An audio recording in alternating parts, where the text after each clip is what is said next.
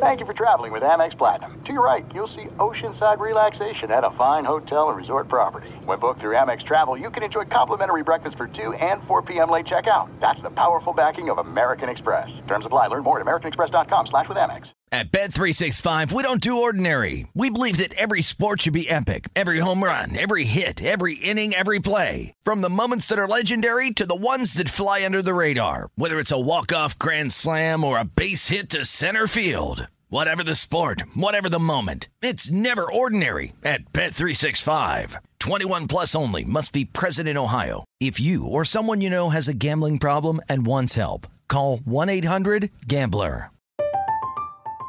I'm Katya Adler, host of The Global Story. Over the last 25 years, I've covered conflicts in the Middle East, political and economic crises in Europe, drug cartels in Mexico. Now I'm covering the stories behind the news all over the world in conversation with those who break it. Join me Monday to Friday to find out what's happening, why, and what it all means. Follow The Global Story from the BBC wherever you listen to podcasts. What's up, this your boy Lil Duval, and check out my podcast, Conversations with Unc, on the Black Effect Podcast Network. Each and every Tuesday, Conversations with Unc podcast feature casual and in-depth talk about ebbs and flows of life and the pursuit of happiness. Unlike my work on stage, I tap into a more serious and sensitive side to give life advice and simply offer words of encouragement, yet remind folks to never forget to laugh. Every Tuesday, listen to Conversation with Unc, hosted by Lil Duval on the Black Effect Podcast Network, iHeartRadio app, or wherever you get your podcasts. Presented by AT&T. Connecting changes everything. Enjoy all your favorite sports like never before at BetMGM. Signing up and playing is so easy. Simply sign up using code Buckeye and receive up to $1,500 back in bonus bets if you don't win your first bet. When you register with BetMGM, you can get instant access to a variety of parlay selection features, live betting options, and the best daily promotions in the business. And with BetMGM at your fingertips, every play and every game matter more than ever. Place your moneyline, prop, and parlay bets with the king of sportsbooks today. Sign up using code Buckeye and receive up to $1,500 back in bonus bets if you don't win your first bet. That's right, up to $1,500. Again, sign up using code Buckeye and receive up to $1,500 back in bonus bets if you don't win your first bet. BetMGM and GameSense remind you to play responsibly. 21 plus and present in Ohio. Subject to eligibility requirements. Rewards are non-withdrawable bonus bets that expire in 7 days. Gambling problem? Call 1-800-GAMBLER in partnership with MGM Northfield Park. That's 1-800-GAMBLER.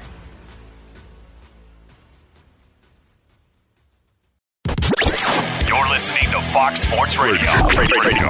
Let's get it on. Final four set in the NBA. The Boston Celtics finally take care of Joel Embiid and the Philadelphia 76ers to advance for a date against LeBron James and the Cleveland Cavaliers. Come on in, if you will. It's the Jason Smith Show with Mike Harmon here, live from the Geico Fox Sports Radio studios. Jason Smith off tonight, still lamenting the Mets batting out of order and causing chaos in their game earlier this afternoon. You'll hear about that over the course of the night. Sitting in for him, my tag team partner, Sunday mornings, Fox Sports Sunday, our buddy Dan Byer. We just got to watch a very electrifying final 5-6 minutes of an NBA playoff series and won a battle that I think we'll be seeing for years to come. It's not that often that you get a 5-game series and you say, that was really good. That was a lot of fun. That's what you had with Sixers and Celtics. Heading into this game, Mike, I was shocked to hear how many people felt that the Sixers, if they could just get this game 5, would be coasting on their way. Because if you watch this series, these teams had their ups and downs throughout. And there wasn't ever a time that the Sixers, I felt, really felt comfortable, especially offensively in the series. This game, better than most in this matchup, they realized that they had to go in down low into the paint and get buckets as the Celtics were pressuring J.J. Redick, T.J. McConnell, and you guys have talked about Ben Simmons' shot a lot, so you got a lot of Embiid and Šarić. But when it came down to it, just like it did in Game 3, the Celtics were 10 times better than the Philadelphia 76ers. Boston trailed by 4 with 2 minutes to go in this game, ends up leaving with a 2-point victory and a series win. Boston was just the better team. You could talk about all the stars that you want with the Sixers. Boston was better in the series, and that's why they're going to the conference finals. Active on the boards, loose balls. You saw it time and time again.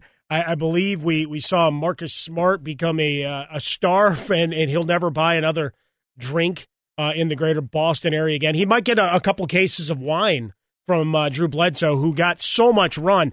You got to, if you're Eric Bledsoe, you're sitting at home, you probably went Elvis on a couple of TVs and started shooting them out with the number of long looks you got of Drew Bledsoe replying. Eric Bledsoe is like, why are you still talking about me? We stopped dating a year ago. This is why am I still being talked about and brought up? Why am I a theme? But Drew Bledsoe was courtside in the Terry Rozier jersey, so you had the signed Rozier's jersey, right? Autographed, absolutely. It was a nice look for him, and he got a lot of screen time. He got more screen time than Kevin Hart would have. That's true. If it was reversed. True. It's easier to find Drew Bledsoe, though. Is 6'5" compared to 5'6". But then you play Where's Waldo with Kevin Hart. A little different. Drew Bledsoe, pretty easy to pick out of the crowd as he hovers over everyone else.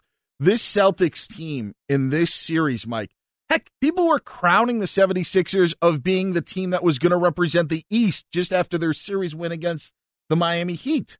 And to see what Boston did, again, and you want to talk about shorthanded.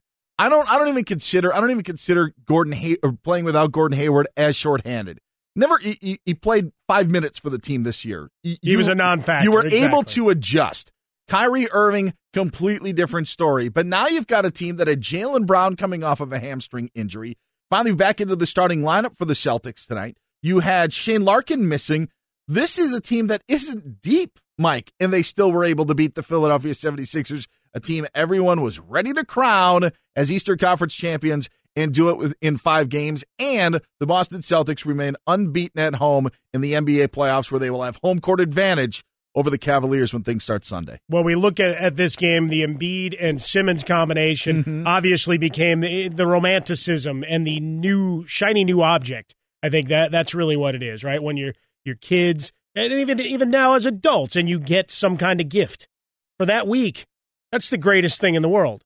And then next week you wake up and say, I want something else. We'll get into the Coach of the Year voting in about 15 minutes, and I think that's kind of what we're looking at here in terms of success and everything else. For the Sixers, it became a nice new narrative. Ben Simmons, 6'10", and dominating. Joel Embiid, he's funny. He's gregarious. He's a guy that you can push as a star. So everybody gravitated towards that. Because the Celtics have a lot of guys, but the two guys with the star power, the recognition, weren't there. Tatum still coming on, and certainly during the playoffs, asserting himself and becoming that guy that everybody's waking up and going, wait a minute, hold on, especially here in Los Angeles, right? Because they had Lonzo Ball, who missed a lot of time and who has no jump shot and had a dad who took over more than he did, that you're saying, well, you could have had him. You could have had him on this team. And so now there's going to be buyer's remorse for years to come. But it becomes you have the two superstars that are getting the push into this series. So the bandwagon filled up quite quickly. And I think people's desire of seeing those guys get over push the prediction model as well, as opposed to the tried and true buy-in system that you have in Boston. And playoffs are different than the regular season. But if you're the Sixers and you're Ben Simmons, you also ran up against a team that can play some defense and as a coach that knows how to coach against your weaknesses. Ben Simmons in this game, you're going to look at the stat line. You're going to say, okay, Ben Simmons, he was all right, 8 of 15, 18 points, 8 boards, 6 assists. Nice stat-filling game. Early on, extremely tentative. The shot was in his head, and the Sixers were really going Saric early on.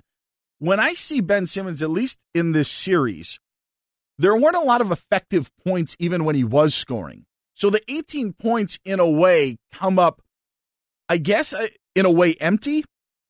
Cutting to the basket and getting a nice pass from another teammate and making the layup isn't filling it up on your own. And you guys have talked about it throughout this playoff, about his jump shot, about trying to fix it.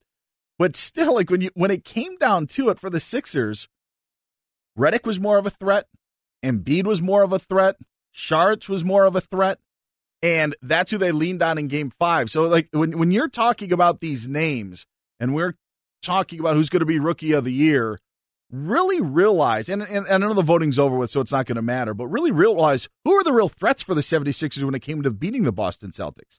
Ben Simmons wasn't one of the top 3. And tip of the cap to them for knowing where they had to go to Saric and Embiid in this game. But yeah, the Simmons factor, the points were there. I'm just not sure that the the impact was there. Well, he ended up, as you say, making his impact in terms of those scores down in the low post, where he's posting up. So now he's supposed to be the magic point guard, the 6'10" guy, but now he's a post-up player down low, which is great that he can mix and match, but until he develops the jump shot, you're going to have an incomplete game, and you're still going to need all these other pieces, which I think the push was, here's your superstar in the making. If he's not a threat from beyond 12 feet, which he isn't at this point, man, how many times did you say, yeah, you want to stay out there, fine. And the way the Celtics would guard him, it's like, all right, just make sure he doesn't get you off the dribble, right? Because it's 2 steps to the basket, given his length. Yeah. That they were able to keep him out and get the ball out of his hands. And for tonight, you saw the other members of the squad step up and make big plays, Saric being the most beneficiary with his 8 for 14. And I give the Sixers credit in defeat because it seemed that was the plan early on. He was the one who was getting a lot of the action, and even late in the game. It was when they were down 10 in the third quarter and end up making a push to get, I believe, within 1 at the end of 3. They end up then taking the lead in this game late in the fourth quarter, doing it with their strengths. J.J. Redick was just 2 of 7 from 3. One of those threes just to bring them within 1 when they were down 4. With from about 35 feet. Yeah, that was the Steph Curry pull up and so you make it rain. Jaylen Brown in his face tonight. Defensively, Boston was able to do what they needed to do on the perimeter. The Sixers were at least able to take advantage of it down low, and that's where they had a lot of success. But in the end, Boston ends up winning out, making the key plays, making the impact plays that I think the Sixers were missing at times during the series. It is the Jason Smith Show with Mike Harmon. Dan Byer in for Jason Smith tonight, coming to you live from the Geico Fox Sports Radio studios. 15 minutes can save you 15% or more on car insurance. Visit geico.com, get yourself a free rate quote. There was a big sequence at the end of the game. Joel Embiid, he of the mask, most of the game, he took it off. He left it on the sideline, tried to make a big play down low, and was denied. Embiid bumps him, gets in deep, pulls it up, no good, scramble for the rebound. Embiid has got it, knocked away by Rozier, out of bounds off Embiid, Celtics ball. Wow. And Embiid crashes to the floor, his hands over his head, not believing the opportunity that just slipped through his fingers. Had 2 cracks at it, Celtics radio network on the call, 2 cracks at it, and then Rozier comes in, it goes off his knee, and you could see the disgust and the despondent nature immediately in Embiid's because he had it. Didn't go up strong with the, I'm just going to dunk on you. Contact being made. I got to give the referees some credit because down the stretch, hey, we're stepping out of this. We're letting you guys play. Because there were a couple of times where you were waiting for, there was an offensive foul that could have been called on Saric. At one point, they didn't. They let it go. And that was Marcus Smart. He had the big tip in off the Brown miss.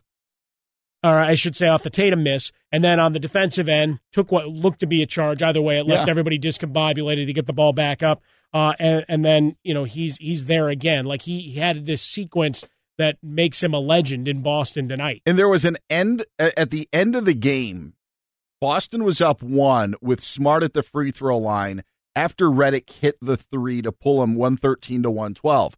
Marcus Smart goes to the free throw line, misses the first with 2.8 seconds left. Philly doesn't have a timeout. Right. Smart takes his free throw, tries to bang it off the iron, which I will say this, it's the right play. Even if you make it, you're only up 2 and you're giving Philadelphia an opportunity to throw it down court and get a shot off at the end. I understand that the chances are low, but they're a heck of a lot slimmer if you allow them to get a rebound and then try to set up some sort of play. Making a 2 at that point, maybe they get a shot off to tie it, but Marcus Smart did the right thing in trying to miss the shot. It just rattled off the backboard and rim and ended up falling. Banks in. Yeah, Celtics were almost doomed by their own the strategy almost backfired on them. Yes, and it was the right move. They just got some bad luck that the ball went in, but in the end, the long pass was intercepted. But it could have been really interesting at the end there if the free throw was made and the Sixers were able to get possession on a long pass. You always love when we can get a Christian Laettner Grant Hill reference in, which they did on the broadcast. And then much like last night when Steph Curry took the final heave of the third quarter and caught it like he was a punt returner and started running back, much the same here on the long heave. Celtics intercept, and that is ball game. They'll advance to play the Cavaliers and LeBron James. You want to hear how it sounded at the end? Let's hear it, because they could actually put confetti into the crowd that stands. Simmons holding it. Long touchdown pass. Knocked away. Picked off by Marcus Smart. He fires the ball into the air. It crashes to the ground as the Philadelphia 76ers season comes to an end. An instant classic of a series in a rivalry renewed. And the Boston Celtics have survived 4 games to 1. All right, Celtics Radio Network. On the call, you heard Marcus Smart's name again. I have 2 things here. In the play-by-play, if you go down the play-by-play on ESPN, and with 1 second left, it says, Ben Simmons, bad pass. Marcus Smart steals. That's how they describe it. That's rough. Number 2, Drew Bledsoe is at the podium taking questions right now. That seems a little bit too much at this point. How often will he shill for his wine company, do you think, Dan? How soon before Terry Rozier trades out his Drew Bledsoe jersey for a Tom Brady jersey? Just like it look did. At that. Yeah, 17 years ago. He upgrades to the TB12 wine, maybe, or the Rozier Rosé. I don't know. There's many different ways. I think that's what Bledsoe's talking about now. He's going to start naming all sorts of wines after these Celtics and sell. Well, it's fitting because Philadelphia is now going to start to whine because they're out of the playoffs. There's no question about it. The process stopped, at least for the 2017-2018 campaign. He's Dan Byer. I'm Mike Harmon. This is the Jason Smith Show with me, Mike Harmon, here live from the Geico Studios. Coming up next, Coach of the Year was announced earlier today. The voting, well, don't trust that process anytime soon. Here's a problem. I hear this song and I want to go beat people up. The Jason Smith Show with Mike Harmon. Here live from the Geico Fox Sports Radio studios. Jason Smith out tonight because, well, the Mets batted out of order.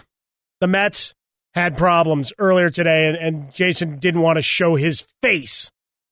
So he took the night off. If the Mets bat out of order and nobody saw it, did it still happen? That's the question, because it happened in Cincinnati today. Well, Cincinnati now has Matt Harvey, so there were a lot of eyeballs because the former artist formerly known as the Dark Knight joined the Reds. Dan Byer in for Jason Smith. You find him over at Twitter at Dan Byer on Fox. Find me over at Swollen Dome. The Celtics take down the Sixers 114-112. That's your headliner.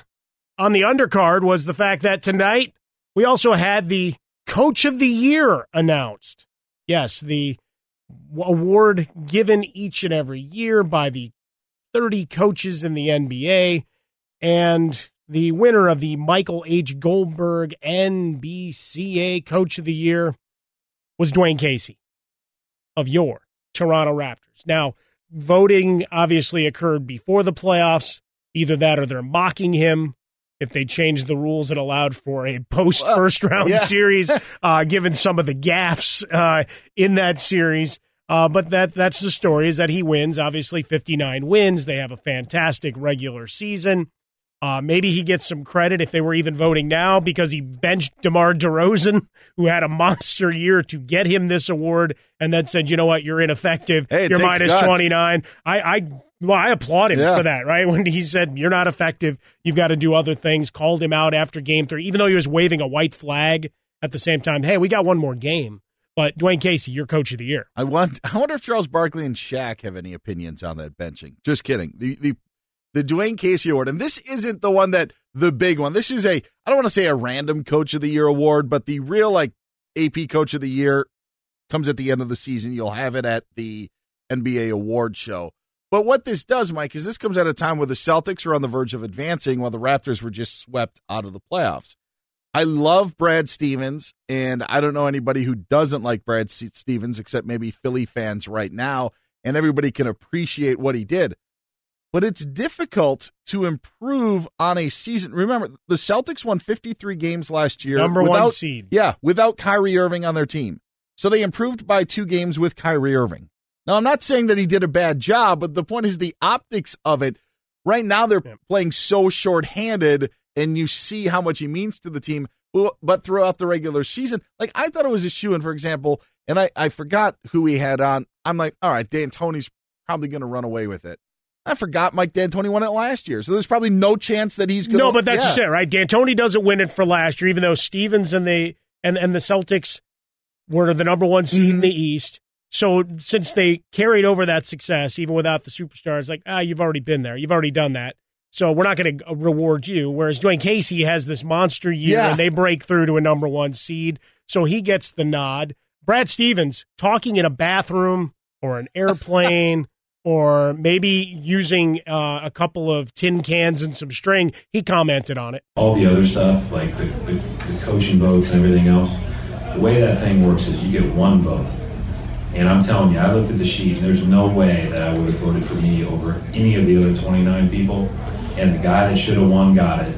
And those other guys that get votes, like, they're unbelievable. I'm stealing from those guys all the time. Like, it's so incredible to have an opportunity to be one of 30.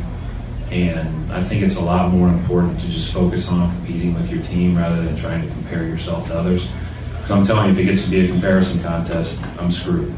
Now, I appreciate how he's trying to be humble for the job that he's done. He's been called a super genius, like he's Wile E. Coyote. They've seen photoshopped images of him putting on a hoodie like he's Belichick. All of those things come together. But saying that you're no better than Fred Hoiberg, that's where I draw the line, okay? You want to say, here's all these other coaches that I steal from, that I got something from. You're not stealing anything from Fred Hoiberg. Don't lie to me. I also don't think that these coaches, I don't think that they're going to vote for their buddies because it seems like it's a fraternity of 30. But when you look at the coaches that received votes and Stevens didn't, there were 8 coaches that did. Right. Brett Brown, I think, is an obvious. At least somebody would vote for Brett Brown. I mentioned Mike D'Antoni, who I thought of taking the Rockets to the top of the West, which more difficult than what you would have to navigate in the Eastern Conference. He received votes. But the Warriors didn't take it seriously.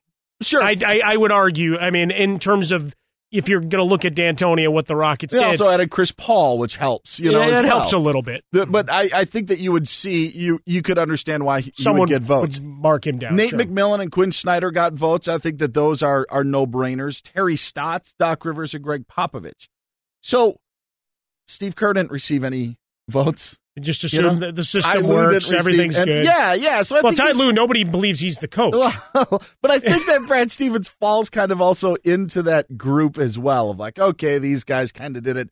The coaches that were named, I don't want to say that they overcame different circumstances, but a lot was expected of the teams that the coaches weren't named. Correct. So, and I think that coaches recognized that. They recognized what Quinn Snyder had to go through in Salt Lake City and bringing along Donovan Mitchell in place of Gordon Hayward. They realized what Doc Rivers did without even making the playoffs in L.A. I mean, like, but that's just it. Yeah. Both coaches. I was half expecting to see Luke Walton see a vote.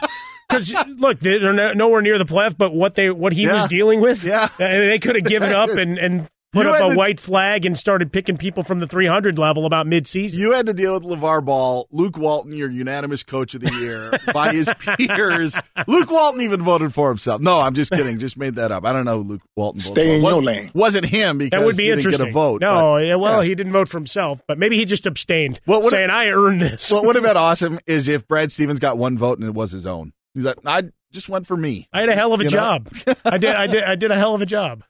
Justin Frostberg, how do you not vote for yourself? Have you ever been in a contest where you had to vote for yourself? Yeah. I've never done. I could not get myself to do it. Just couldn't. Well, it depends. If it's I'm on an HOA board. I think I run it better than some of the guys that might show up there at the meetings. Oh, that's different. You're dealing with Windows. Well, that's one of the many topics going on there. Going back to, I don't know, classroom elections and all those things. Sure. I was a junior senator at Northwestern. I voted for myself. I tried to not win a treasurer election my freshman year in high school because it was the only job on the student council board where you actually had to do work. You had to show up. You had to show up 15 minutes early and count the money from the ice cream machine from the day before, which was a total pain. Somehow I got into the finals, tried to gather the vote against me so I wouldn't have to show up to school early. And I won as treasurer. And because you were so trustworthy, Dan, and so likable. Oh, jeez. And you knew how to count. You were better at math. Who knew kids love the ice cream sandwich so much? Well, but there you go, racking up cash for other purposes. Coming up next, NBA champion, FS1, FSR, NBA analyst, our buddy Caron Butler is going to stop by, talk about this series closing out and what we can expect in the conference finals. But we step out first to our award-winning update anchor, Tom Looney, who's flexing, finishing his 3,700 push-ups, trying to best Herschel Walker with what's trending. All right. Sixers-Celtics came down to the final shot. Simmons holding it. Long touchdown pass. Knocked away. Picked off by Marcus Smart. He fires the ball into the air. It crashes to the ground as the Philadelphia 76ers season comes to an end. An instant classic of a series in a rivalry renewed. And the Boston Celtics have survived 4 games to 1. 114-112 was your final. Sean Grande with the word pictures. 98.5 FM, the Sports Hub in Boston. Eastern Conference Finals, Game 1, Sunday on the American Broadcasting Company, better known by its gangster name, ABC. Yankees, Red Sox, and just a short time ago, Bronx Bombers won it 5-4. The Yankees take over first place in the American League East. If you need more baseball scores, you can check out foxsports.com. With the Me Too movement still in full force, Detroit Lions head coach Matt Patricia has landed in the middle of a scandal, not for any recent actions, but for an alleged rape in 1996. According to Texas court records, Patricia was charged in 1996 with aggravated sexual assault, but never prosecuted. The case was eventually dismissed. The details, nevertheless, are pretty ugly. And we now continue with more great sports talk with Dan Beyer, sitting in for Jason Smith, and Mike Harmon on Fox Sports Radio. Thank you, Looney. Sure. Appreciate that. We're coming to you live from the Geico Fox Sports Radio studios. It's easy to save 15% or more on car insurance with Geico. Go to geico.com or call 800-947-AUTO. The only hard part? Figuring out which way is easier. Mike Harmon alongside Dan Beyer. We head out to the hotline. NBA champion in 2011. FS1 NBA analyst and our teammate here at Fox Sports Radio. You can hear him after Dan and I get done with Fox Sports Sunday mornings. He takes over 9 to 12 West Coast, 12 to 3 Eastern Time. He's in tomorrow with Dan in my stead. You hear him each weekend with Chris Mannix, but he joins us now on the hotline to talk about the Boston Celtics advancing. I'll tell you, Caron, once Ben Simmons gets the jumper down, they're going to be dangerous. But for now, succeed and proceed, and Marcus Smart is my hero. Yeah, that's exactly what he was, and thank you guys again for having me on. I think Marcus Smart is the guy that just really makes the difference in this ball club, and it's good to see him back out there healthy. A lot of guys, I think he's cut from a different cloth also, because a lot of guys with that injury to the hand, when they came back as early, would have took the safe route. But now they're in the Eastern Conference, and they're playing in the championship. So it's amazing to see that. Caron, how does a coach like Brad Stevens manage with such little depth? What are the tricks? What are the things that he does or can do to get this team playing just basically 7 guys right now? Listen, he makes adjustments on the fly, and he's not out there trying to consume other things from other people's personnel or anything like that. He's managing his personnel to the best of his ability and doing an excellent job. I remember, calling the game probably 2 games in the regular season before it obviously the season ended. And I was talking to him after he got the news that Kyrie went out. And he said, look, we're going to play big. We're going to put Scary Terry at the point, put the ball in his hand, and we're going to utilize the talent that we have and maximize it. And that's exactly what he did. Those guys stay together collectively. They hang their hat on the defensive end. They never get outworked. Even when they do, they bring their best effort, and that's why they've been able to be successful.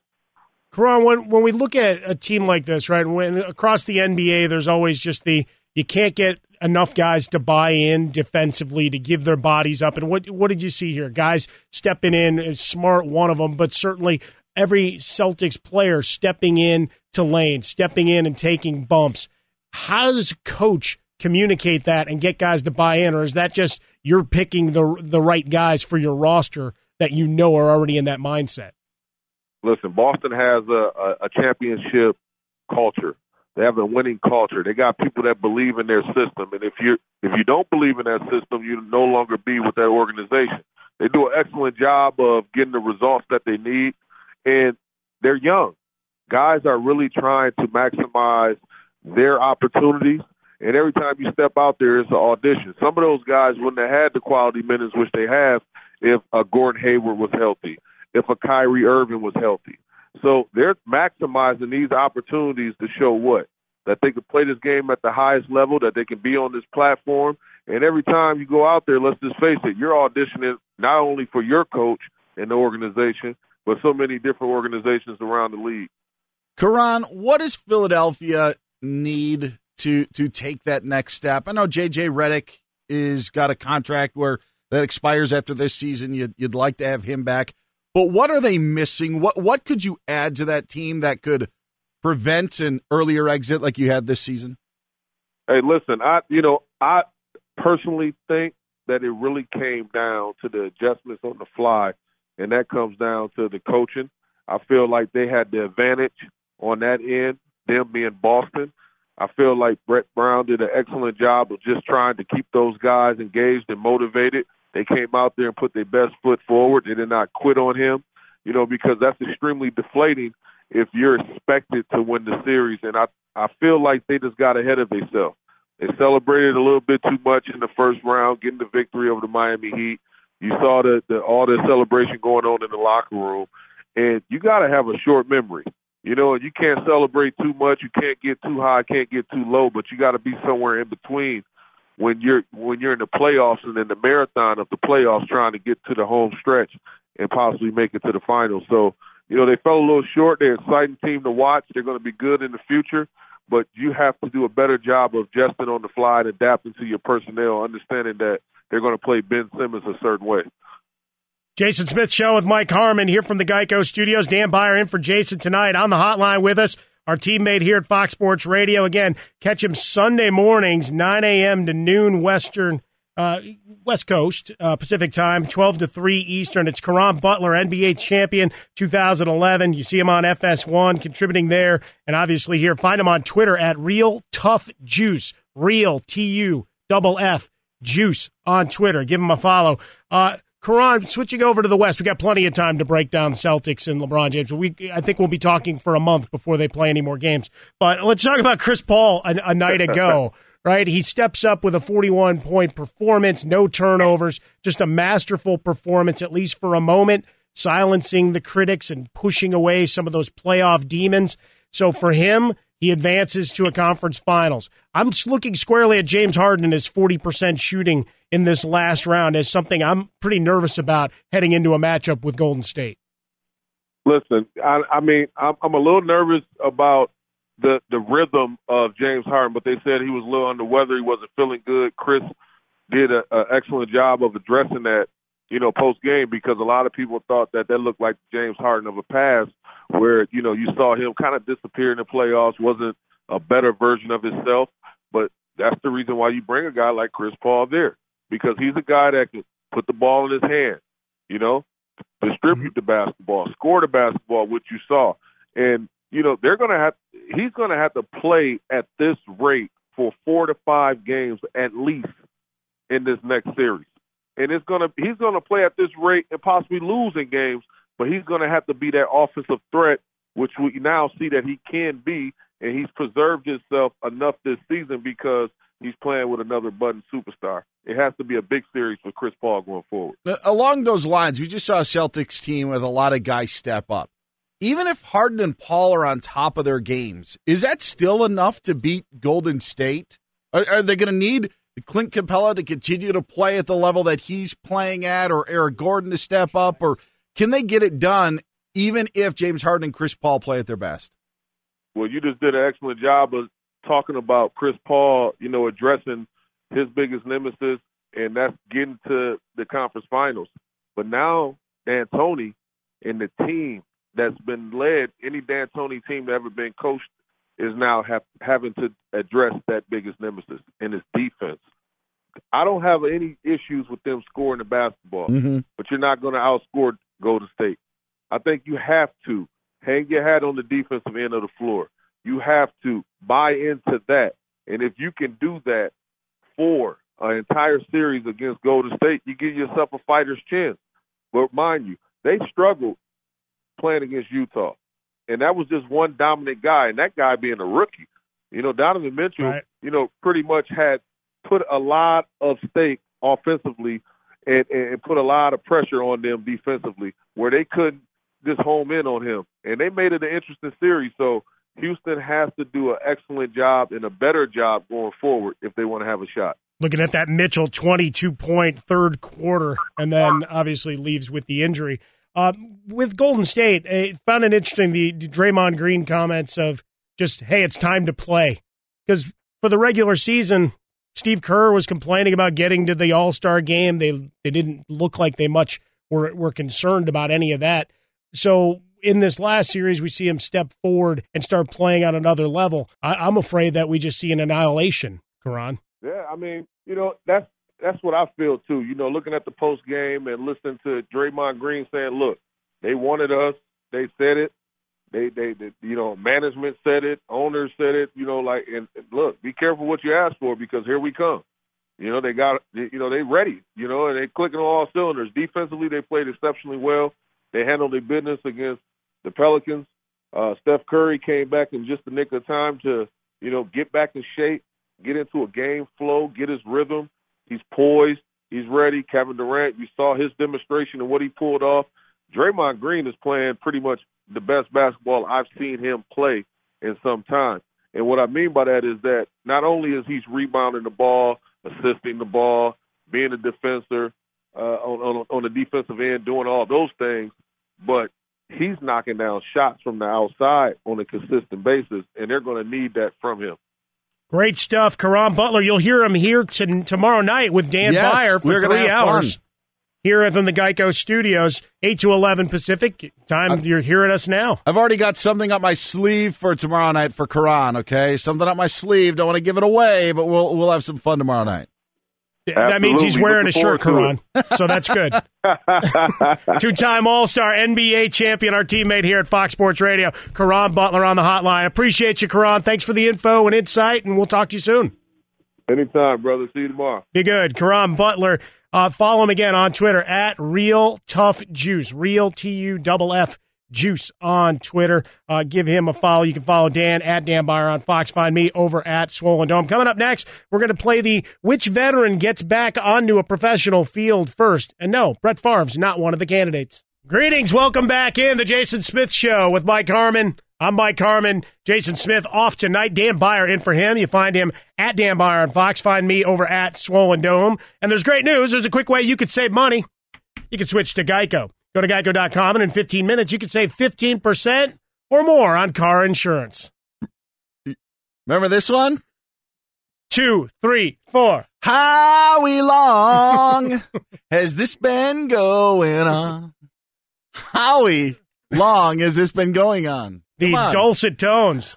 How this hasn't caught on, I don't know. Well, we're getting ready to get back into NFL mode, right? Now we've had the draft. We've had lots of time to break down the draft. We've had suspensions. Mark Ingram, his suspension upheld, which means we'll shuffle up our fantasy football draft boards a little bit. Weird Al Yankovic cornered the market on parody songs. Sure he did, yeah. But I think he left a little sliver for sports parody songs. So you can slide in a, how long has this been going on? And just all you got to need is just 10 tracks, and it's an album. And why are we not doing that, Dan? I don't know. I mean, obviously we'll have to secure the rights to said songs, which might cost us a pretty penny, so we'll have to go back into public domain, or maybe some of those songs where the royalty fees are going to be a little bit less, but I think we could pull that off. I have a feeling, I don't know, this is Ace, right? I have a feeling Ace is good with us. Like, they'll, no, it is not Ace of Base. No, I saw the sign. Yes. And the sign said the Sixers are done for this campaign. We'll get some post-game reaction. Joel Embiid meeting with the media now. 114-112, your final in dramatic fashion. Marcus Smart, the hero of the day. Again, taking the bumps down low, tip backs, and he had the interception at the end, as ESPN's play-by-play wrote, Ben Simmons' bad pass on that court, length of the court opportunity. He should get as much. He played a role in the Sixers not winning this series. And kudos to Brad Stevens and the Celtics for being able to magnify the weaknesses of Ben Simmons. That is unfair. Okay, there is nothing you can do about just throwing it down. They've got to figure out a different way to score that in the game play-by-play. Bad pass, Dan. Pass was intercepted. Is that a turnover? That's the worst turnover that you'll ever have assessed to your no timeouts, box score. under 3 seconds and down 2, you have to throw it 80 feet. It's not a good pass if you would throw it 2 feet in and launch an 80-footer. Well, he would have completed the pass. Isn't that what we're talking about? QBR and right? No completion kidding. Percentages. Seriously. Going all captain check down kind of opportunities. Hey, two elder statements are in the news. As this is my favorite headline that encapsulated this, so this is what I looked at a little bit earlier. Former Mississippi State star Rafael Palmeiro signs deal to play professional baseball at 53. Yes, Rafael Palmeiro, 3,000 hits, his 500 home runs. Well, he's not closed the door. He wants to go back to work and play some more baseball. He signed a contract to play with the Cleburne Railroaders of the Independent American Association, according to a report from the Dallas Morning News. I'm looking forward to it. Nobody gave me a chance to go to spring training. Go figure. So I'll take this path. How about that? Interesting note. They're actually changing their name to the Railroaders when he joins the team. There you go. So there you've got that. They're going to have a special hat with a needle and some juice dripping from it as well. I think that's great. How the heck if his son is 28 years old, maybe he played in Class A, and in the minor leagues at some point, and now maybe is taking a last chance at playing independent baseball. But it's not like, hey, my kid's 19. I could get a chance to play. There's his son's been playing baseball for a while. Why this didn't happen earlier, I'm not sure. But maybe it's almost time that his son's done. So they figured they'd give it one go before. They'll have the giveaway right away of a wagging finger. Maybe that's one that you stick on the back of a car. Yeah. You get the foam finger, but then you get one to take away that you stick on the back of the car and it waves as you drive through. The other story, this came through a bit yesterday, was that Kurt Warner, he of the Hall of Fame, earlier this offseason, as Jason Witten was announced as a part of the Monday Night Football broadcast crew, it was reported that Warner was a bit miffed and kind of ticked off that job wasn't his, but he addressed the comeback potential for 2018. I was actually ready for this coming season. I actually talked to a coach, and my wife said, go for it. I think it would be great. So I actually talked to a coach about possibly doing it if they needed someone, but then they went out and signed somebody. I don't think they thought I was serious, and so I think we're completely done now. He's hanging out with Brad Stevens in a bathroom somewhere. It's the Tony Romo recording studios. Remember when Romo did that announcement that was made, I think, in a John because of the echoes? That actually, I think, is boombox taped off of a TV. Oh, nice. That's what, because you can hear the generation. Why do football players and baseball players think they could do this? I want to know what the team was. Was he going to go back to Arizona behind that sieve-like offensive line? My goodness. If you're in the NBA, I think you could go in and get off a shot. Be a spot-up three-point shooter, just hang out at the arc? What are you, 3rd and 17? You going to put Kurt Warner in there? Yeah, behind that sieve offensive line. No, to be fair, 3rd and 17, Phillip Rivers still is slinging it, and he doesn't move any better than Kurt Warner was. He's not 47 years old, though. Who knows how far he can throw? You don't know that. You've seen his birth certificate? I have an idea. Coming up next, we talk more Sixers, Celtics, and conference finals talk. Greetings, welcome in. Fox Sports Radio, Hour 2 of the program, The Jason Smith Show with Mike Harmon. Jason Smith off tonight, hiding his head in shame after the Mets bat out of order. That's something you do in Little League when the little kid runs up there and you got to pitch in before you recognize what's happening because you're making sure everybody's got their juice or whatever they need to be happy on the bench. So he's hiding out.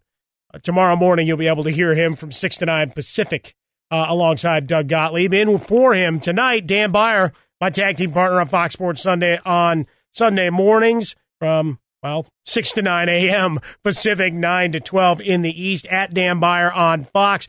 Dan, we got to watch what was, even though a 5-game series, highly entertaining, what I guess we would probably call round 1 if we're hoping, wishing, and looking ahead at the NBA for years to come. It assumes health, assumes contracts, assumes a lot of things, but at least for one night, we had a fantastic finish as the Celtics finish off the Sixers with a 2-point victory. Yeah, and when you look at what you've got in the future, free agency changes everything. 3 years ago, we wouldn't be dreaming of the matchups that we would have in the Western Conference. Maybe we thought Warriors Thunder would be the matchup that we would continue to see because it would be Durant and Westbrook against Steph Curry and Klay Thompson and Draymond Green. Well, Thunder Warriors is still must-see TV, but for other reasons. It's more of the Durant-Westbrook dynamic. Chris Paul ends up joining the Rockets last offseason. Guess what? The Rockets even more so now in that conversation. But things can change, Mike, with free agency. This is going to stick around for a while because of the core that is in place. And that is something that we have to look forward to. Yes, the Sixers have decisions to make on what they want to do with J.J. Redick this offseason, maybe try to bring him back. But the core is there with their young guys. The core is there with Boston, and you throw in Kyrie Irving and Gordon Hayward. That's something to look forward to. Things could change all the way around, but yes, to your point, this is going to be the first of many that you are going to see, and it's going to be something that we are going to watch, just like you did in the early to mid-'80s when it was Dr. J and Moses Malone going up against the Celtics. This is what you're going to get now with these two cores. And as Jason and I have discussed, and you and I, the two different conversations that lead us back to this path is two different versions of the process, as it were, the Sixers and the tanking and the hanky world of trying to make sure you get your top draft picks and get it working that way. And then finally, a couple of these guys actually get to play a full season together, and we have the emergence of Simmons. We have the growth of Embiid as not only a star on the court, but a guy that the league can push because he's gregarious and outgoing in interviews. He's at the home run derby and saying, hey, look, I snagged a couple of home runs, all of those kind of things. On the other side, you've got the Celtics team and how they've done it through a number of trades. I tweeted out at Swollen Dome a couple days ago. There was a great article that went painstakingly through all the steps of this roster turnover, but one of them stands out and means these teams are inextricably linked for as long as they're playing, and that's the trade that's between number 1 and number 3 this past year. So Markelle Fultz, who played 0 minutes in this series, 23 minutes for the playoffs overall, and Jason Tatum, who shown and will now be the guy thrust forward as they go into this matchup against LeBron James. A big misconception, and maybe it's just me getting the sense of what everything is out there, Mike, but is that people think that the Celtics are a bunch of also-rans without Kyrie Irving. You see first-round pick after first-round pick on that team. Al Horford, first-round pick. Terry Rozier, first-round pick. Jaylen Brown, first-round pick. Marcus Morris was a first-round pick in his day. Shane Larkin, who didn't play tonight, first-round pick. Marcus Smart, they are first-rounders, and they got those picks because of that trade they did with the Brooklyn Nets, or at least some of those picks, and they were able to make decent selections. But it's the one deal, and that happened last summer, Mike, that I think is going to stick. And I think it is going to be a deal that can define an organization. You've seen this in sports, and I tweeted this out earlier tonight.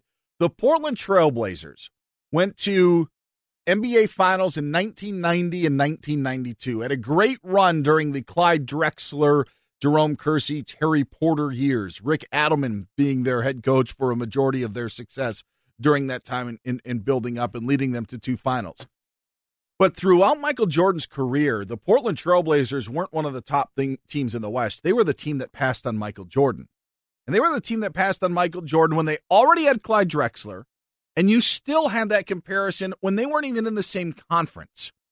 And when you look at this Markelle Fultz, Jason Tatum connection, and you see what Boston was able to do, Philly, remember, traded up from 3 to get Fultz, essentially passing on Jason Tatum and allowing him to go to the Boston Celtics.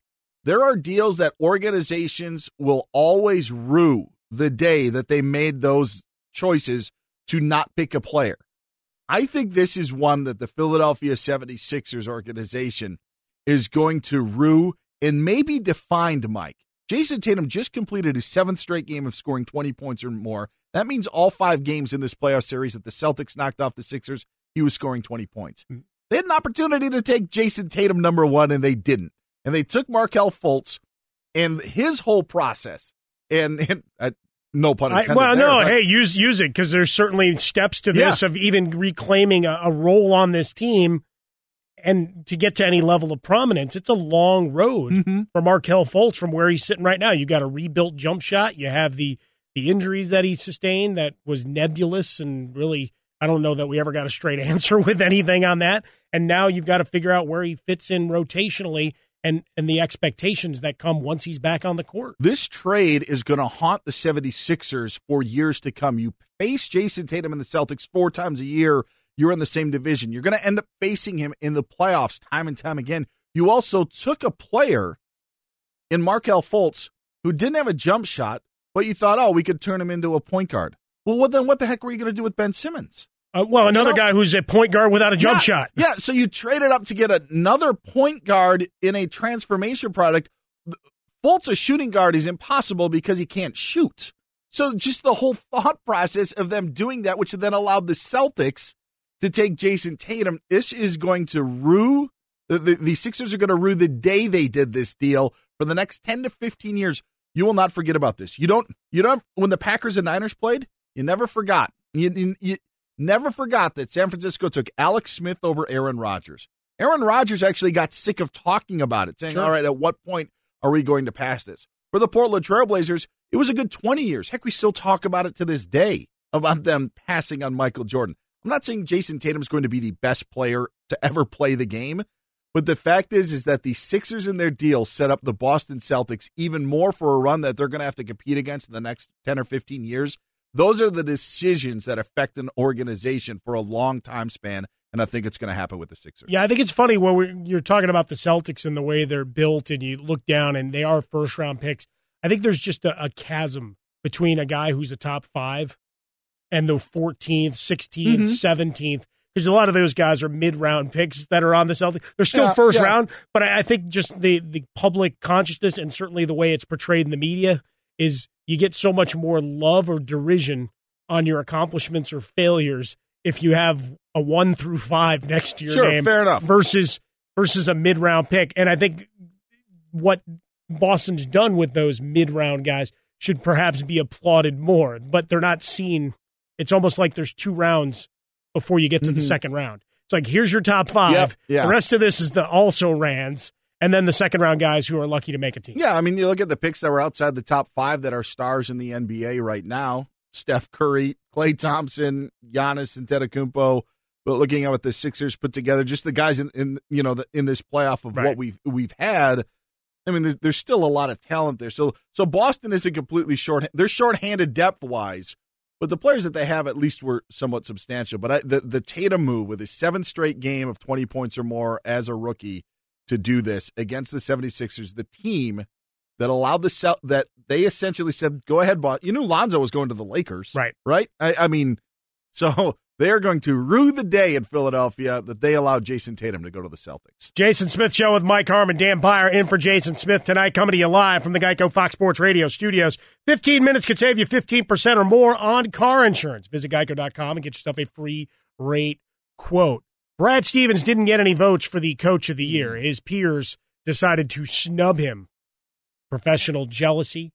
He's already been there and done that with the number 1 seed the year before. Whatever the reason was, it doesn't much matter. But he's heading for a date with LeBron James. Here he is talking about his clinching victory tonight over the Sixers. I thought they were great all night. I thought we ended the first half on a real flurry. But anytime we got any semblance of lead or cushion, they crushed it right away. I mean, to go from down 6 to up 4 the way they did in the last 4 minutes, it's hard to do when this place is rocking like that, and they have a heck of a team and really poised and hard to beat. Brad, here on your left, Sarah Todd, the Philadelphia Inquirer, Philly.com. Redick and Ilyasova missed a lot of shots, a lot of wide open looks late in the game. Are you coming away thinking, like, we're lucky that they just didn't knock those down in those moments? Well, I think Ilyasova hit the one in the 4th. Redick's last shot was incredible that he made. He missed at least one open one that I remember vividly where we just lost him at the start of the second half and one in the 4th. our goal on Redick is you're not going to play perfect, but you just got to be there as much as humanly possible and hope there's a cumulative effect, but it's not usually the case. I thought we missed some shots too. That happens. But, they're special because they just keep coming. The Covington threes were huge. The Ilyasova's the one that he made. The Saric three in transition. Like, Embiid was a joke how good he was tonight. Guarding him in the post was really tough. So I got a lot of guys that can do a lot of stuff. Coach Owen Pence, Boston Globe. Can you just explain the decision to double Joel in the post there and what went into that? He had to look like he was going to get where he wanted to go. And we had 2 bigs with 4 fouls. So I felt like we were if we were going to play Al the whole fourth quarter then with 4 fouls, then he was going to have to we're going to have to double the post, because if you just let him bang, bang, bang, it puts you in a precarious position where you're either going to foul or give up a layup. Brad Robb, Boston Sports Journal. Brad, Marcus Smart just seemed like in the last few minutes of that game, he was everywhere on both ends of the floor. Can you just touch on just the impact he had?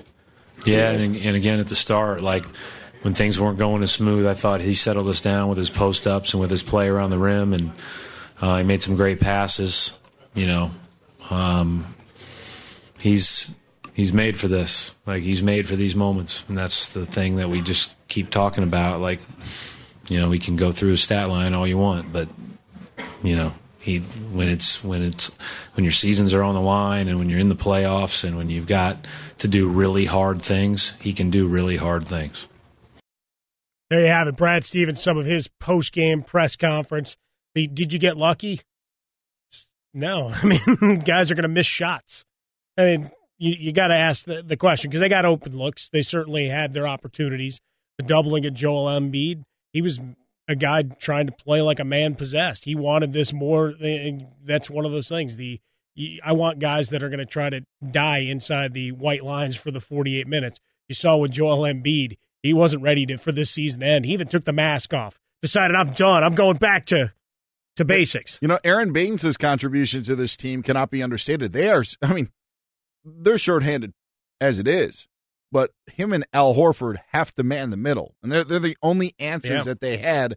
And so now you have a series where the Sixers were able to try to take advantage of it, and Baines hit some good shots as well.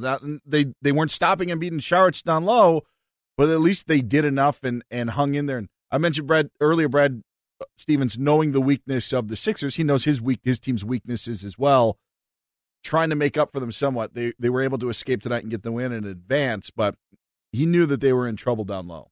As John Calipari said once upon a time, succeed and proceed. Succeed and proceed. He actually said it twice. Succeed and proceed. So, Brad Stevens and the Celtics on to face the Cavaliers. That series will begin Sunday. The Western Conference, Rockets and Golden State, they'll get it started on Monday night. So some days off from your NBA action and a lot of time to do computer simulations. Coming up next, a former Secretary of State weighs in on the state of college athletics, payment of players, one of our favorite topics. Dan and I dive into this next. The Jason Smith Show with Mike Harmon here on Fox Sports Radio. Because if you just let him bang, bang, bang. Progressive Insurance, creators of the Name Your Price tool. Choose from a range of coverage options and pick the price that works for you. Visit Progressive.com today. I feel like I should dance. Jason Smith Show with Mike Harmon here for the Geico Fox Sports Radio studios. Dan Beyer, my tag team partner, Fox Sports Sunday, in with me today. Jason Smith off tonight. Dan will be in tomorrow night with Caron Butler. We'll hear from him just a little while from now. Former All-Star, former champion. Well, always a champion for the rest of his life. Yes, and we'll be recapping the NBA games that won't be played tomorrow because we now have to wait until Sunday for the conference finals to start. Well, you'll be able to break down some pitching rotation depth across Major League Baseball, maybe some day baseball highlights to play along. You follow him on Twitter, at Dan Beyer on Fox. Find me over at Swollen Dome. Coming up in about 20 minutes from now, we'll play The Feud, one of our staples on Fox Sports Sunday. We bring it, the Fox family, Justin Frostberg, Tom Looney, Alex Teichert, all getting involved as we play that. And in 10 minutes, we'll hear from the losing locker room, to steal a little bit of turn of phrase from Tom Looney, but the commission on college basketball, and Condoleezza Rice standing up and talking about their findings. I like the commission on college basketball. It makes it sound all serious because you're trying to get to the bottom of a lot of scandals, trying to get through some of the processing of different events. They talk about transfer rules, all of those things. But at the heart of it, we're all worried about dollars and cents. And we've had a lot of people in the news, mothers of athletes getting involved. You saw it out of Duke actually using the term slavery as related to college athletics. Ridiculous. Along the way, exactly. And we all just shake our head wondering about it. You want to say, hey, I want a wage as well as my scholarship? We can have that conversation. In this day and age, use the term slavery so just perilously in conversation, talking about a Duke education that's worth some $55,000 a year or thereabout when you're all in is ridiculous. But Condoleezza Rice sounds like she's echoing and has listened to the show and has downloaded the podcast on iTunes, Google Play, or Stitcher and given it 5 stars, so I owe her a hug. But here was a statement she told USA Today Sports earlier. We believe that students ought to be able to benefit from name, image, and likeness, but you can't decide a program until you know the legal parameters. That was the point. I think some of the commentary suggested we didn't really speak on this issue. I think we did. It's just that we understand there's a legal framework that has to be developed first. And we go back all these years from video game likenesses in the Ed O'Bannon case, from people trying to compete in the Olympics, to most recently getting exemptions to go on Dancing with the Stars because it wasn't, quote, basketball related, even though the only reason you would be picked for such a show is that, well, you hit a couple of big buzzer beater shots. It's an athlete show. You know, like that's what it's about. Yeah, it doesn't make any sense. So you have all of these different disconnects along the process. I think everybody on some level sees the giant mountain of money being made and being paid by broadcasting companies from Fox to CBS to ESPN, ABC, go on down the line. Everybody involved, and there's just a mountain of cash and pile and a fleet of Brinks trucks. So how do you disseminate that back into the athletes? It's not an easy equation. I think as she relates it here, we've long proffered on the thought on Sunday mornings of look, if you've got an athlete that can make money off their name, they should be allowed to do it, whether it's the quarterback at insert school here or the point guard for a big-time college buckets team, that you should be able to do it and just go on down every other sport. If you can monetize it, sell T-shirts because you're the fastest guy on the track team, have at it. Yeah, good luck making money, but hey, if you can, go right ahead. And that's the biggest issue because, Mike, there was always a conversation of, should student athletes be paid? Well, student athletes at schools and we've talked about this, 90% of the programs, not athlete numbers, but 90% of the programs at a school don't make money. They're all in the red, absolutely. They don't make money. The programs that make money most commonly across the landscape of college sports are football and men's basketball. And there may be some one-offs here and there, or a program is a good baseball team, or maybe a good softball team, or a good women's basketball team. Your UConn women's team, Tennessee hockey, for years. Yes, absolutely. Those may make money as well. However, a majority of the programs, athletic programs, don't make money, men or women. And if this was a normal business, it wouldn't make sense to keep that business going if it was constantly in the red, as you mentioned. This was the only way that made sense. It wasn't, hey, all athletes, don't pay any of the athletes. That was never it. I remember 20-some years ago when Chris Webber talked about walking by a store. Oh, the bookstore. I learned to play violin so I could work behind that one. But isn't like that the point? That isn't paying athletes or not paying athletes. He's just saying, why can you make money off of this even though I'm the one that's making this jersey popular? Right, even if it only says the number 4 on there and doesn't have his name. Why are you buying it? Yes. Because I'm wearing number 4. Exactly. And so you can take everything out of the other arguments never made sense. This makes sense. It's funny that you needed a committee to realize this, but because a third of Sports Talk Radio has been saying this for years, depending on what side you're on, but that was the only thing that I think it's the only way that you could make sense of how to allow athletes to at least make cash. This reminds me of when I worked at Yahoo and I was helping in the building the sports brand, right? So we're building the fantasy games, we're building the editorial side of things before I started transitioning more into the personality phase of things, nuts and bolts of messaging, FAQs. If you had a problem with the games or the sites, we helped you get through and navigate and got you set with rules and help and everything else.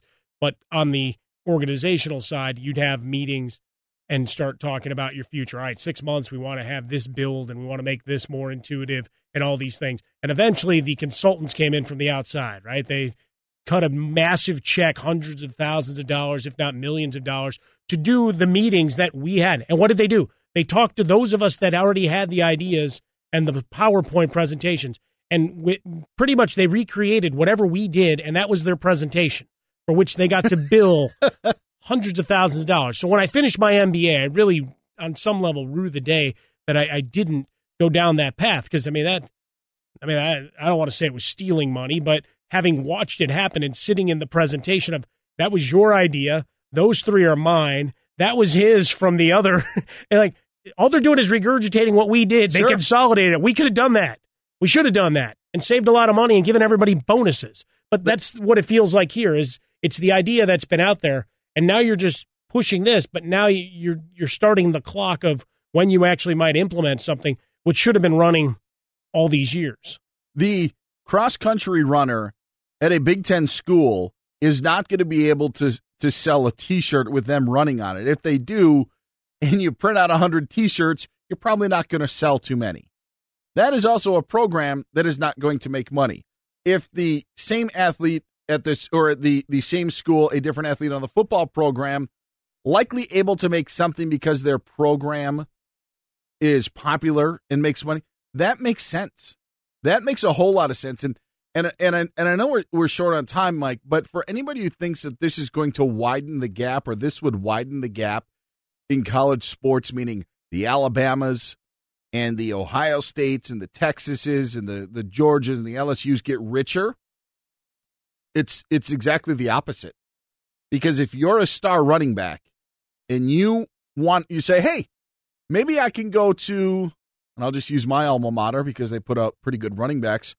Instead of going to Alabama and waiting a couple of years behind the stud running backs, I'll go to Wisconsin where they've got an opening and I can run behind a huge offensive line. And guess what?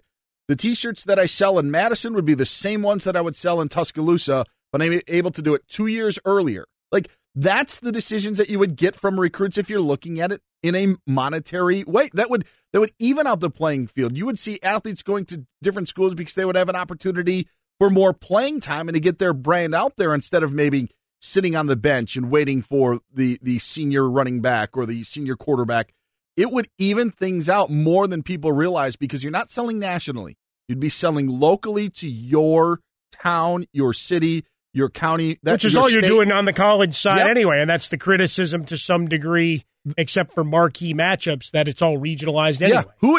Who in college football this past year, and I know we got to can we do this on the other side? Let's do that. We'll continue this, and we'll hear from Joel Embiid coming up next. But first, we step out to the award-winning update anchor, Tom Looney. Hi. He's curling a big cup of coffee right now, and we find out what's trending. Well, with the Me Too movement still in full force, Detroit Lions head coach Matt Patricia has landed in the middle of a scandal, not for any recent actions, but for an alleged rape in 1996, according to Texas court records anyway. Patricia was charged in 1996 with aggravated sexual assault. He was never prosecuted, and the case was eventually dismissed. Details are pretty ugly. Sixers Celtics Game 5 came down to the final shot. What more could you ask for? Really? Holding it. Long touchdown pass. Knocked away. Picked off by Marcus Smart. He fires the ball into the air. It crashes to the ground as the Philadelphia 76ers season comes to an end. An instant classic of a series in a rivalry renewed, and the Boston Celtics have survived 4 games to 1. And that's how we let the sound tell the story. Sean Grande with the call, 98.5 FM, the Sports Hub in Boston. 114-112 was the final score. Eastern Conference Finals. Game 1, Sunday, on the American Broadcasting Company, better known by its gangster name, ABC. Yankees Red Sox went at it in a game tonight with first place implications. Bronx Bombers won at 5-4. Yankees take over first place. The American League East, New York's won 8 in a row and 18 of 19. And now 2 guys who apparently play tag on Sundays. Mike Harmon and his tag team partner, Dan Beyer, on Fox Sports Radio. That just means we're kicking ass and taking names on Sunday mornings. Oh, excuse me. Now, when is the show on? What's it called? It's called Fox Sports Sunday. Oh, okay. Oh, it's a clever name. Nice and easy. I know one thing, Tom Looney, you're not it. Whoa! Yeah. You want to bring the flames? I'll bring the heat, Tom Looney. I don't know if that's heat, but it's very punny. Duck, duck, goose. I don't know. Whatever game we play next. I'll tell you what, another thing is I'm not normally up that early, so that's why I had to ask. Plus, I wanted to pro you guys. Well, I appreciate that. You should get up 6 to 9 Pacific time, 9 to 12 in the East. Birth. Hey, folks getting up, having a cup of coffee, maybe going to services, maybe getting a little sober lawn. People. Okay. How does a nice serving of hot takes and sausage sound on a Sunday morning? Good. Yeah. Okay, I might get up now. There you have it. We're coming to you live from the Geico Fox Sports Radio studios. Am I on? Yeah, they're still on. It's easy to save 15% or more on car insurance with Geico. Go to geico.com or call 800-947-AUTO. The only hard part, figuring out which way is easier. As we're discussing this commission on college basketball, the chairperson, Condoleezza Rice, defending the group's work and talking about the payment of players, saying that, yes, in theory, we get to the point where players are able to make money off their names, images, and likenesses, but recognizing that there is a long process and legal work that has to be done. You start thinking about Title IX, you start thinking about all the other things that are into the and have been put into the code of the NCAA that you have to navigate here. But for the players themselves, the opportunity to merchandise, and we see between social media how clever people can be and start building their fan bases as they're the hot new recruit to college XYZ, that maybe you have that opportunity and you start, as you said, you start spreading those recruits out, because it's another place now that the coaching staff, they've got to hire new assistants because you got job creation in the college football, college basketball, and other worlds as well, because they're going to want to be able to talk to people about, hey, here's our reach. Here's our merchandising. Something that a coach trying to get him to play defensive end, he didn't know what the hell he's talking about, but now you've got a branding person who gets to be on staff. Well, and I think that if you look at it and say, how do we police 10,000 student athletes? That isn't the problem. You're really policing, I don't know, 100? Small percentage. Yeah. Right? The stars, the biggest stars, right? The people that get into the Heisman consideration and the stars. And, it's regionalized, right? Because it's going to be like jersey sales to a degree, right? When we look at the Green Bay Packers, right? Just from an NFL perspective, I guess. You've got the jersey sales, and then can you create the cartoon caricatures or whatever else based on your personality, a tattoo you may have? Can you go and merchandise that? Now, the tattoo artist, as we've seen, will come and sue you if you start making that famous and profiting off it. But we'll leave that aside. But you look at a team like the Steelers or the Packers, where guys that are backup cornerbacks, they still carry their jerseys in some of the shops because there's enough of a rabid fan base. And there's, to your alma mater, Wisconsin, and some others, there's going to be the opportunity, even if you're not a prominent player, to make cash. But those are the exception rather than the rule. And if you're a college, you look back at the college football season last year, and this is why it's so regionalized and so local, whether it comes out to state, county, or city, depending on what program you're in. There were maybe, I don't know, just two off the top of my head, 2 jerseys that you could buy in college football last year that would be nationwide. A Baker Mayfield jersey and a Saquon Barkley jersey. Yep. Maybe a Jalen Hurts because he was still the quarterback of Alabama in there. But realistically, you are selling those jerseys in your local market, in your area, whether it be a county or state. And that's what we're talking about. If the backup offensive lineman at Colorado has a deal with a Boulder car dealership to go and sign autographs, and people want to come by to get the backup right guard's autograph, hey, more power to them. Like if, a couple $100, yeah, I'll work on the blocking sled with you. Seriously, there is nothing wrong with that. And there are some fan bases and some, heck, in the SEC, if that happens at Mississippi State, Ole Miss, what people will go out and like, oh, he's a Bulldog. We'll get him to sign this, or he's right. A Gator. Let's go over to Gainesville. Let's go over to the Oaks Mall in Gainesville. Let's see if he's signing there. Those are all just problems that people think are problems, but they aren't. They're solving themselves, and it makes so much sense, and it's amazing that we needed a committee to figure it out. Let's get there, because then Dan and I can start reaching out and seeing if we can make some profit along the way as well. We're enterprising young lads. Can I read a funny tweet? Please do. At Nightcrawler1 tweeted in, I like that Chris Webber walked by the bookstore and obviously not in it. Okay, that's a cheap shot at athletes not going to class. That's a cheap shot. But they did do good lighting from underneath, so it looked majestic in the window. So it had to make you take pause along the way. He's Dan Beyer. I'm Mike Harmon. This is the Jason Smith Show with Mike Harmon coming to you from the Geico Fox Sports Radio studios. You can find Dan on Twitter at Dan Beyer on Fox. Find me over at Swollen Dome. Coming up next, we're going to step into the game show world that Dan Beyer so wants to hold. He's building a studio in the back. The curtain's up. I saw it in the back hallway. We're going to play The Feud next on Fox Sports Radio. I'm very, very excited about it.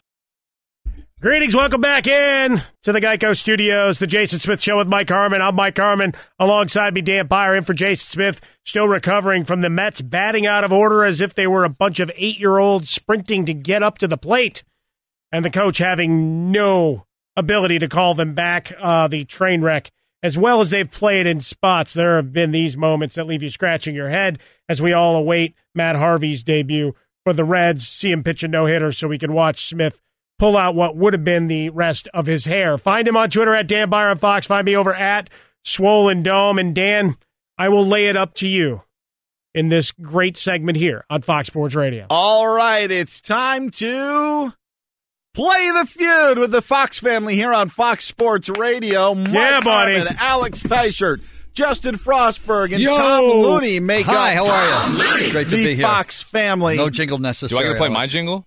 Top 8 answers on the board. There's only one jingle on the Feud. That's right. Thank you. And you're listening to it right now. Yes, that's this right. is it. That Looney thing's got to go, man. It's not a solo spot. Don't mess with me, Harmon. Yeah, I thought we erased that last week.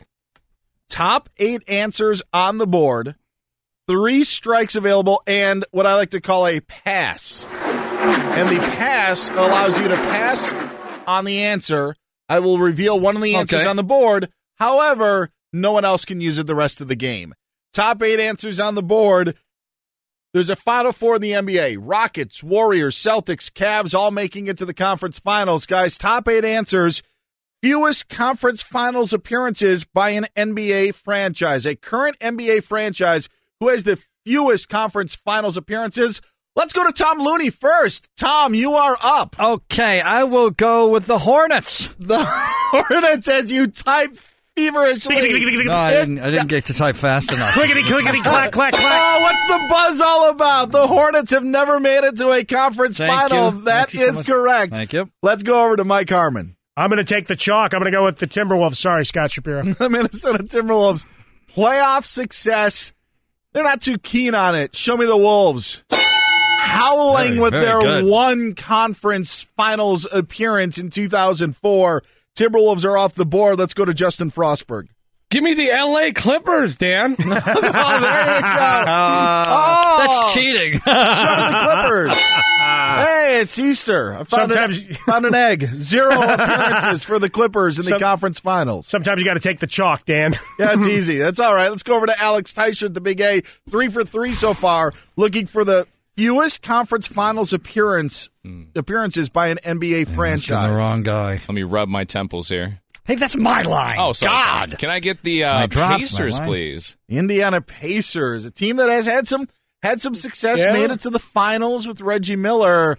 Show me Pacers. No, looks like we were lapped on that one. Back around to Tom Looney, only fitting. Tom, 5 answers remaining. Fewest conference finals appearances by an NBA franchise. Okay, I'll go with the Toronto Raptors. How about the Toronto Raptors? They haven't been around that long, and when they've been around, they haven't been good. Show me Raptors. There it is. They're one appearance 2 years ago in the conference finals. That's why it's kind of been disappointing as of late. They've already been there. They've already been to the conference finals, but only one time. 4 answers off the board as we go to Mike Harmon. Reminder that we're coming to you live from the Geico Studios. Great news. There's a quick way you could save money. You can switch to Geico. Go to geico.com, and in 15 minutes, you could save 15% or more on car insurance. I'm going to stay out west. I'm going to go with the Denver Nuggets. The Denver Nuggets, a mile-high franchise. Are they high enough to make the list? I guess you could say they aren't high enough. Only 3 conference conference final appearances by the Denver Nuggets. They make our list, coming in at number 8. Over to Justin Frostberg. Give me those Pelicans, Dan. Oh, of course. There's hardly any history, right? How easy was that one? Problem. There it is. Nicely done. Big, easy. 0 appearances. So the 3 NBA franchises who have never made a conference finals, Hornets, Clippers, and Pelicans, they're all off the board. We also have the Timberwolves with 1, Raptors with 1, and Nuggets with 3. 2 answers left as we go to the Big A. Pass still available for Alex Teichert. You know what, Dan? I might not be the pro at sports takes like you guys, but I am a good driver, so I'll take the pass. Oh, he's taking boogity. And with this, you reveal the Memphis Grizzlies. Just 1 conference finals appearance for the Memphis Grizzlies. Tom Looney. Yes. Pass is gone, but there are 2 strikes available, so there is a safety net if you get it wrong. With just 1 answer left. Fewest conference finals appearances by an NBA franchise. I will go with the Atlanta Hawks. The Atlanta Hawks. They had some good teams, but not great teams. That's right. They're all very, very good. Show me Hot Atlanta. No. Oh, it's on the shoulders of Mike Harmon. Their big, wide shoulders. I've been reminded by several Hall of Famers that, well, God left me a little short. Anyway. All right. How about the Sacramento Kings? The Sacramento Kings. And Vlade Divac. For all the marble. Oh, Justin Frostberg, is this a good answer or not? I don't know. They did play it goes back to Chris Webber, right? He shook his head. Alex Teichert, is this a good answer? I'm sweating on this one, Dan. I'm going to go with Mike, though. Show me the Kings. No! Do you guys want to take a guess at? Yeah. Okay, go ahead. The Wizards. Was it the Wizards? No. Bullets were good back in the day. Bullets back in the day. Yeah. Dope. Yeah. Wow. How about if I gave you 4 letters? Back when you were 20. 4 letters. 4 letters. For a team with Bulls. 4 Oh, Suns. Nets. This sec. I said 4 letters, and Frostberg says Bulls. How do you spell Bulls? Bulls. It was the Nets. Nets. There it was. They made it to 2 conference finals with Jason Kidd when they were in New Jersey. The only conference finals that they made it to and advanced to the NBA Coached finals. by the great winning. Byron Scott. Oh, yes. So there it is. The fewest appearances in the conference finals by NBA franchise. It's only appropriate. The Clippers, formerly in San Diego, the San Diego Padres have never thrown a no-hitter, yet they are close to being no-hit seemingly every night. So it kind of goes through that futility cycle that we were talking about here, and now shuffle up and deal in terms of play. I'm very confused. Yeah. Well, that's what you do. I'm just excited you may or may not be paying attention for 3 or 4 minutes. Well, I will say this, too. Usually when we pull out these lists for the feud and we do fewest in the NBA, you can go to the expansion teams, the Raptors and Grizzlies, who obviously made this list. But there was also the expansion in the late 80s, early 90s with the Timberwolves, Heat, Magic, and Hornets. Right. And the Heat and Magic aren't on this list. I mean, we obviously know the success. Fantastic runs. Yeah, sure. The Heat, but the Magic, even with their finals appearance with Shaq and in 2009. Also a list that's hard to Google. Yeah, no, it takes more keyword searching. Yeah, you got to work on your SEO. At least I didn't do hockey conference finals. That would have been a little tougher. Well, we'll get to that maybe next time as we celebrate the Stanley Cup final. Leave off the S for saving. Thanks for playing, gentlemen. Right. That was fun and fantastic, and we'll do it again another time. Coming up next, we'll get into Joel Embiid and the Sixers. They wave goodbye to these NBA playoffs. Embiid with some great quotes and talk about his opponent. Coming up next here on Fox Sports Radio. Am I on? Come on in, if you will. Final hour of the program, The Jason Smith Show with Mike Harmon, coming to you from the Geico Fox Sports Radio studios. 15 minutes could save you 15% or more on car insurance. Head on over to geico.com. Get yourself a free rate quote. Jason Smith off tonight. The shame, the horror, well, one of the Raptors' prediction as they went out quietly, although we do have Jurassic Park here, so the Raptors do have a prominent role, and their season extended. We'll get into the Coach of the Year voting about 45 minutes from now. But Jason Smith is out, my tag team partner. You hear us every Sunday morning, Fox Sports Sunday, 6 to 9 Pacific, 9 to 12 in the East. It's Dan Beyer. Find him on Twitter, at Dan Beyer on Fox, of course, Monday through Friday. You can hear him on the Doug Gottlieb Show from 12 to 3 Pacific, 3 to 6 Eastern time. Dan, we got to watch a dandy today. Game 5, yes, the series is over, but hopefully whetting our appetites for many years of good basketball to come. The fewest amount of games in a long time in a conference semifinals overall for the NBA. 19 was the official number, but you had 2 other series that were also 4-1s. And to be honest, Mike, none of them were remotely close to what we got between the Sixers and Celtics, which was a great series. 4 out of the 5 games really could have gone either way, in my opinion. Much different story out west with the Rockets beating the Jazz and the Warriors taking care of the Pelicans as they did. Pelicans maybe had opportunities here and there. But the point is the Celtics and Sixers in a 5-game series entertained us all, and now kind of whets our appetite for what we could see from these teams, because they're not perfect. They are flawed, but there's also some things that get you excited. The further development of Joel Embiid. Hopefully for the Sixers as well, the further development of Ben Simmons. You've got the Celtics getting Kyrie Irving back. So tonight, the game 1 tonight was a good start to put a period on something that we should see for years and years to come.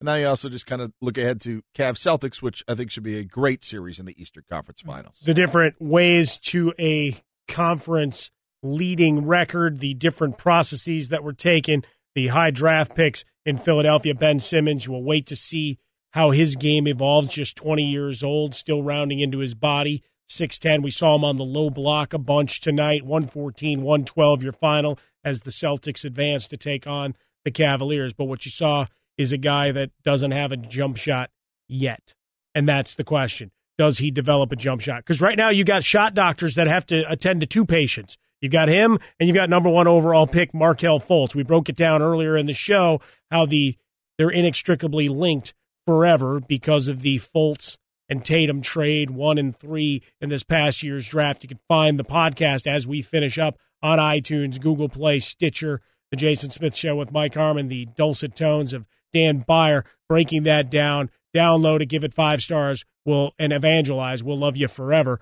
But we have that storyline in the background. But for Ben Simmons, that's the one thing coming out of here. A couple of plays that'll stand out that if he could make and stick a jump shot, how much differently you have to defend this team and maybe open more space for Joel Embiid. Yeah, and open more space for J.J. Redick, who was shadowed by Jaylen Brown a decent amount tonight as Brown was in the starting lineup for the Boston Celtics. But what you saw on Wednesday, especially early on in that Game 5, was that the Sixers and Ben Simmons specifically, he did not trust his game. He did not trust his shot. And so when you talk about trusting the process as a whole, and you talk about the process of fixing Ben Simmons' shot, Mike, he can work all offseason. But if he doesn't trust it, which is not an easy thing to just cure in 4 months, I think it's a year thing to be able to really trust that jump shot. This is going to be an ongoing theme for the Philadelphia 76ers in that jump shot. It is not going to be cleared and taken care of in July and August and September of the upcoming offseason. That is not going to happen. It is going to be a year-long thing. Heck, you've seen it with other star players. You've seen it with LeBron. You've seen it with Giannis in Milwaukee, trying to add that to their game. Giannis has tried to add it to his game, and it's still not very good. Right. And this has been a process. So that's what the 76ers are going to be dealing with Ben Simmons, because it's not going to be an overnight fix, and it's not going to be an offseason fix. It's going to be something that's around for a while, let alone the issues that you have with Markelle Fultz. Well, that's a whole other part of the equation that we'll watch as it unfolds.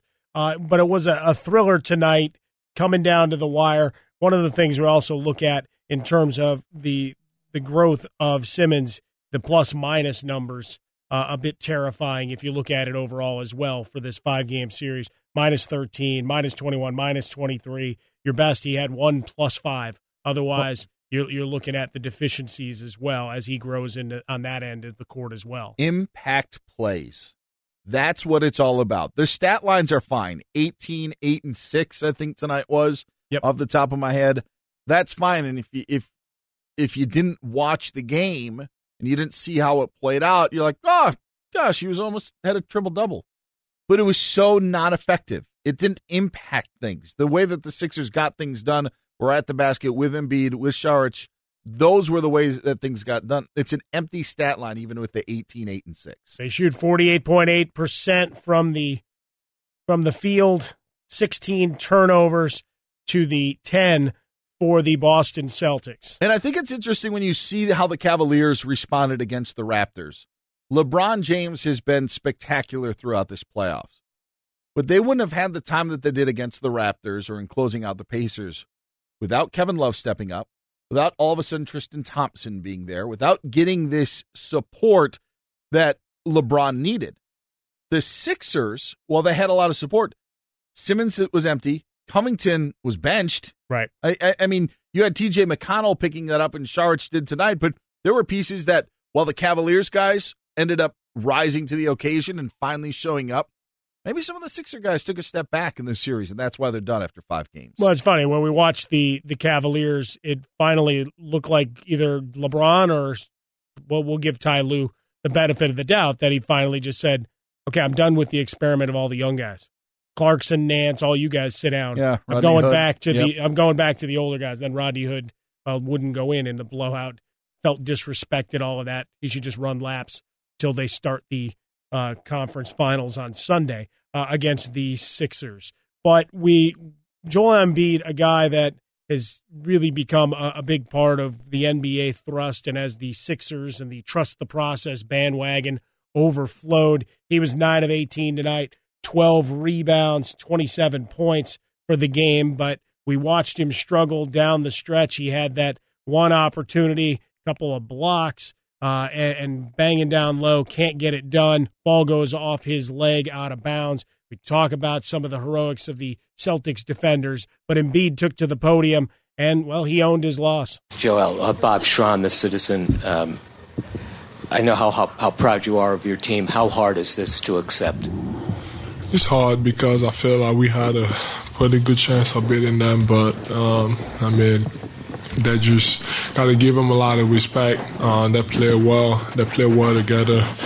They made some tough shots during the whole series, and they defended us pretty well too. So got to give him a lot of credit. But he sucks. But you just got to learn from it and come back next year and do better. Jessica Camerato, NBC Sports Philadelphia. Joel, a bunch of your teammates said they felt like you guys had more to show in this season. Do you agree with them? And if so, what did you feel like you had left to show?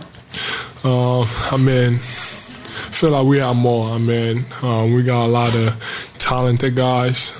We didn't play our best. Some games, some guys were playing well, some games don't. But we feel like when everybody is on, we unbeatable. We committed a lot of mistakes. We got to learn from it. But we definitely have more to show.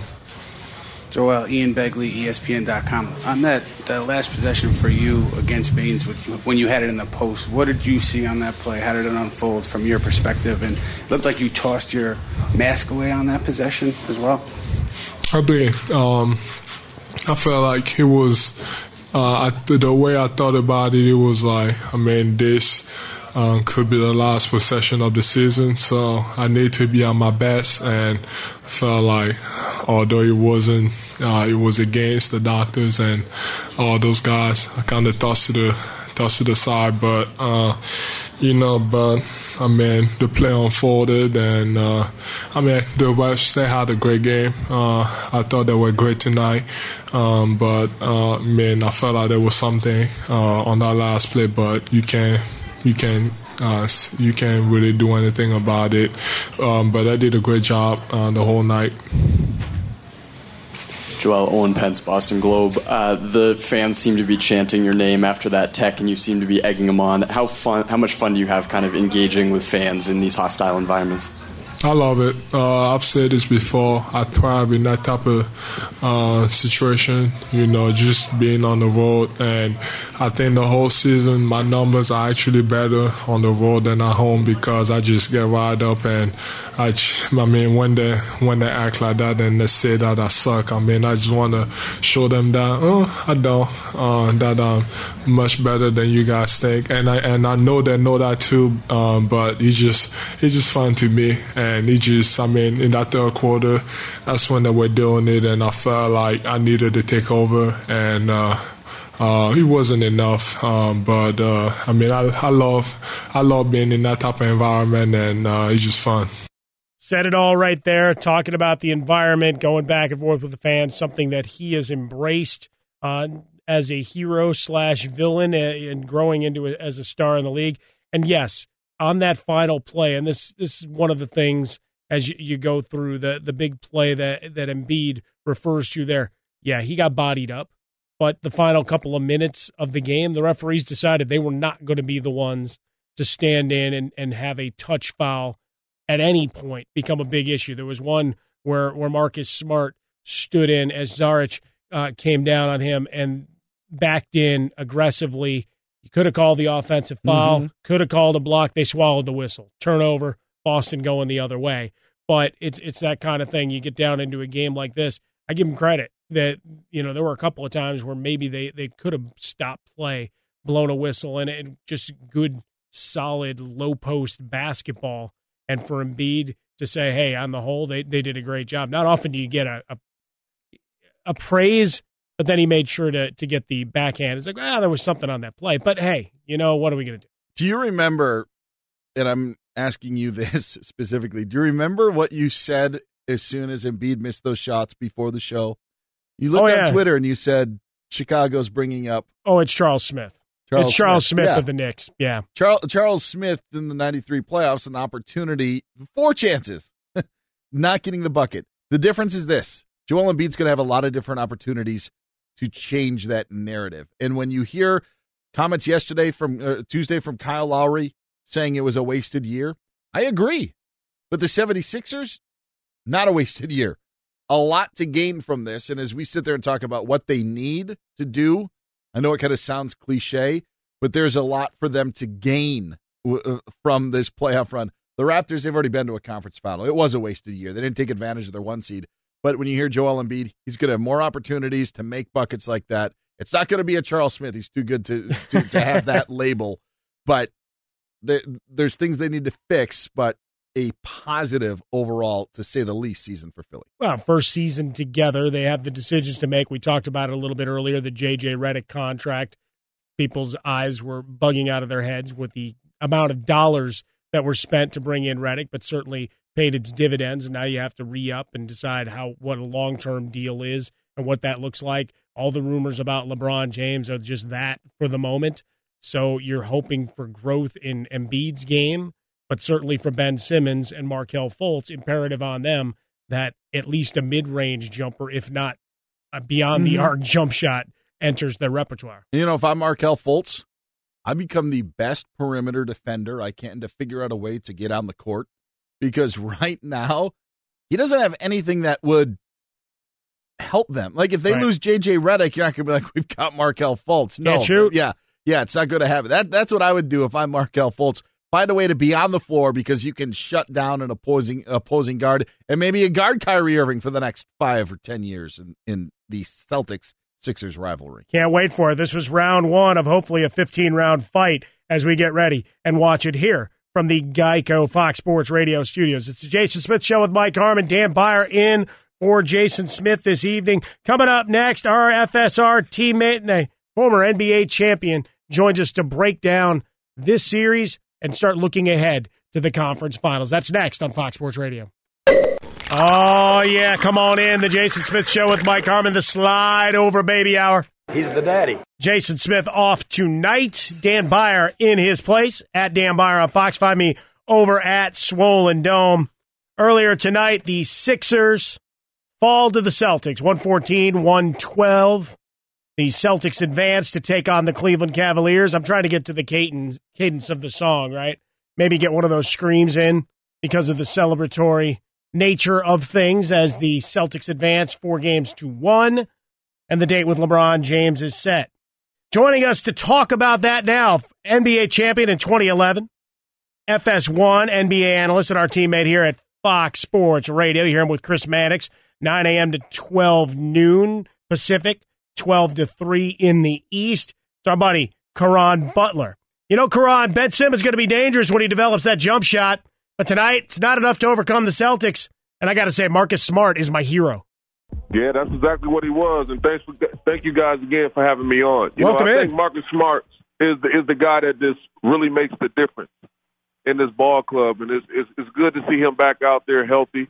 A lot of guys, I think he's cut from a different cloth also, because a lot of guys with that injury to the hand wouldn't have came back as early, would have took the safe route, but now they're in the Eastern Conference, and they're playing in the championship. So it's amazing to see that. Caron, how does a coach like Brad Stevens manage with such little depth? What are the tricks? What are the things that he does or can do to get this team playing just basically 7 guys right now?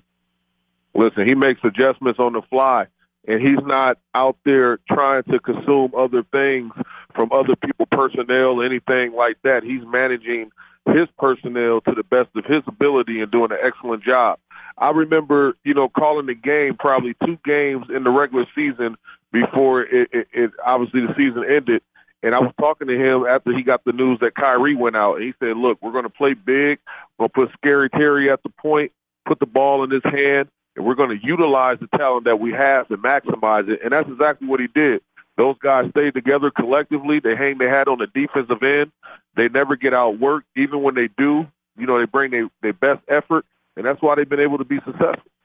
Caron, when we look at a team like this, right, when across the NBA there's always just you can't get enough guys to buy in defensively to give their bodies up. And what did you see here? Guys stepping in, Smart one of them, but certainly every Celtics player stepping in to lane, stepping in and taking bumps. How does a coach communicate that and get guys to buy in, or is that just you're picking the right guys for your roster that are already in that mindset? Listen, Boston has a championship culture. They have a winning culture. They got people that believe in their system, and if you don't believe in that system, you no longer be with that organization. They do an excellent job of getting the results that they need, and they're young. Guys are really trying to maximize their opportunities, and every time you step out there, it's an audition. Some of those guys wouldn't have had the quality minutes which they have if a Gordon Hayward was healthy, if a Kyrie Irving was healthy. So they're maximizing these opportunities to show what? That they can play this game at the highest level, that they can be on this platform. And every time you go out there, let's just face it, you're auditioning not only for your coach and the organization, but so many different organizations around the league. Caron, what does Philadelphia need to take that next step? I know J.J. Redick is got a contract that expires after this season. You'd like to have him back. But what are they missing? What could you add to that team that could prevent an earlier exit like you had this season? Hey, listen, I personally think that it really came down to the adjustments on the fly, and that comes down to the coaching. I feel like they had the advantage on that end, them being Boston.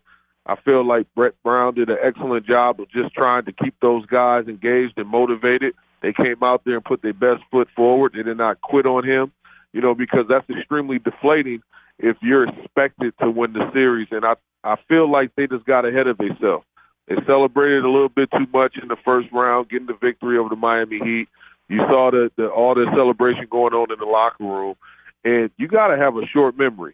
You can't celebrate too much. You can't get too high, can't get too low, but you got to be somewhere in between when you're in the playoffs and in the marathon of the playoffs trying to get to the home stretch and possibly make it to the finals. So, they fell a little short. They're an exciting team to watch. They're going to be good in the future, but you have to do a better job of adjusting on the fly and adapting to your personnel, understanding that they're going to play Ben Simmons a certain way. Jason Smith Show with Mike Harmon here from the Geico Studios. Dan Byer in for Jason tonight. On the hotline with us, our teammate here at Fox Sports Radio. Again, catch him Sunday mornings, 9 a.m. to noon West Coast, Pacific time, 12 to 3 Eastern. It's Caron Butler, NBA champion 2011. You see him on FS1, contributing there, and obviously here. Find him on Twitter at Real Tough Juice, Real TUFF Juice on Twitter. Give him a follow. Caron, switching over to the West, we got plenty of time to break down Celtics and LeBron James. I think we'll be talking for a month before they play any more games. But let's talk about Chris Paul a night ago. Right, he steps up with a 41-point performance, no turnovers, just a masterful performance, at least for a moment, silencing the critics and pushing away some of those playoff demons. So for him, he advances to a conference finals. I'm just looking squarely at James Harden and his 40% shooting in this last round as something I'm pretty nervous about heading into a matchup with Golden State. Listen, I mean, I'm a little nervous about the rhythm of James Harden, but they said he was a little under weather. He wasn't feeling good. Chris did an excellent job of addressing that, post-game, because a lot of people thought that looked like James Harden of a past where, you saw him kind of disappear in the playoffs, wasn't a better version of himself. But that's the reason why you bring a guy like Chris Paul there, because he's a guy that can put the ball in his hand, distribute the basketball, score the basketball, which you saw. And, he's going to have to play at this rate for 4 to 5 games at least in this next series. And he's going to play at this rate and possibly lose in games, but he's going to have to be that offensive threat, which we now see that he can be, and he's preserved himself enough this season because he's playing with another budding superstar. It has to be a big series for Chris Paul going forward. Along those lines, we just saw a Celtics team with a lot of guys step up. Even if Harden and Paul are on top of their games, is that still enough to beat Golden State? Are they going to need Clint Capella to continue to play at the level that he's playing at, or Eric Gordon to step up? Or can they get it done even if James Harden and Chris Paul play at their best? Well, you just did an excellent job of talking about Chris Paul, addressing his biggest nemesis, and that's getting to the conference finals. But now D'Antoni and the team that's been led, any D'Antoni team that ever been coached, is now having to address that biggest nemesis in his defense. I don't have any issues with them scoring the basketball, but you're not going to outscore Golden State. I think you have to hang your hat on the defensive end of the floor. You have to buy into that. And if you can do that for an entire series against Golden State, you give yourself a fighter's chance. But mind you, they struggled playing against Utah. And that was just one dominant guy, and that guy being a rookie. Donovan Mitchell, right, pretty much had put a lot of stake offensively and put a lot of pressure on them defensively where they couldn't just home in on him. And they made it an interesting series. So Houston has to do an excellent job and a better job going forward if they want to have a shot. Looking at that Mitchell 22-point third quarter, and then obviously leaves with the injury. With Golden State, I found it interesting, the Draymond Green comments of just, hey, it's time to play. Because for the regular season, Steve Kerr was complaining about getting to the All-Star game. They didn't look like they much were concerned about any of that. So in this last series, we see him step forward and start playing on another level. I'm afraid that we just see an annihilation, Caron. Yeah, I mean, that's what I feel too. Looking at the post game and listening to Draymond Green saying, "Look, they wanted us. They said it. They management said it. Owners said it. And look, be careful what you ask for because here we come. They got. They ready. And they clicking on all cylinders. Defensively, they played exceptionally well. They handled their business against the Pelicans. Steph Curry came back in just the nick of time to get back in shape, get into a game flow, get his rhythm. He's poised. He's ready. Kevin Durant, you saw his demonstration of what he pulled off.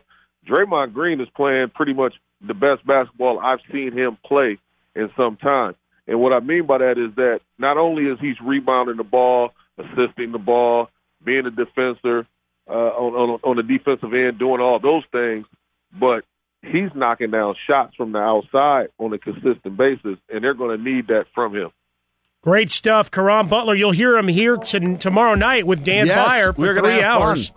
here from the Geico Studios, 8 to 11 Pacific. You're hearing us now. I've already got something up my sleeve for tomorrow night for Karan, okay? Something up my sleeve. Don't want to give it away, but we'll have some fun tomorrow night. That means he's wearing a shirt, Karan. So that's good. Two-time All-Star NBA champion, our teammate here at Fox Sports Radio, Karan Butler on the hotline. Appreciate you, Karan. Thanks for the info and insight, and we'll talk to you soon. Anytime, brother. See you tomorrow. Great stuff from Karan Butler with us, our teammate. He'll be in with Dan tomorrow night. You'll hear 3 hours of goodness as they have, we have several days to set up the conference finals, and Dan and Karan will do that from the mind of a guy that has played deep into playoffs, a guy that's won titles, been in all-star games. He's a guy that is really going to be able to break it down unlike any other. Yeah, and I'm looking at especially this Cavs-Celtics series. I'm curious on what we are going to see and what Karan thinks are going to be the real deciding factors in this matchup. You both said that you like the Warriors and the Warriors fairly easily over the Rockets.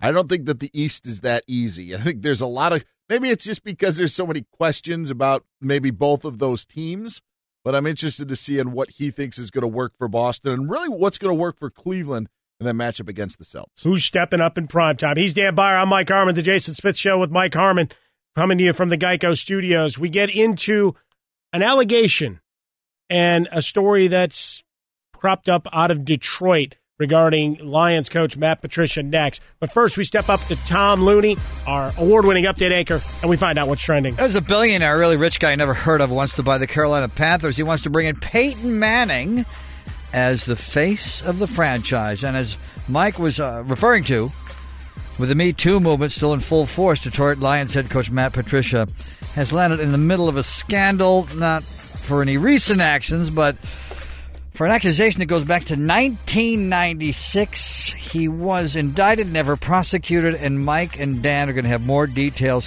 about that coming up in just a minute. Sixers-Celtics Game 5 came down to the final shot. Simmons holding it.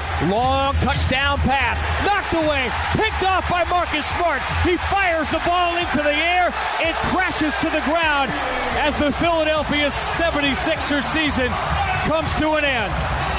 An instant classic of a series in a rivalry renewed, and the Boston Celtics have survived 4 games to 1. Oh, the human drama. Sean Grande with the call, 98.5 FM, the Sports Hub in Boston. 114-112 was the final Eastern Conference Finals, Game 1, Sunday night on the American Broadcasting Company, better known by their gangster name, ABC. To Major League Baseball, one baseball game still being played at this late hour in La La Land with the Dodgers in front of the Diamondbacks. Take a picture.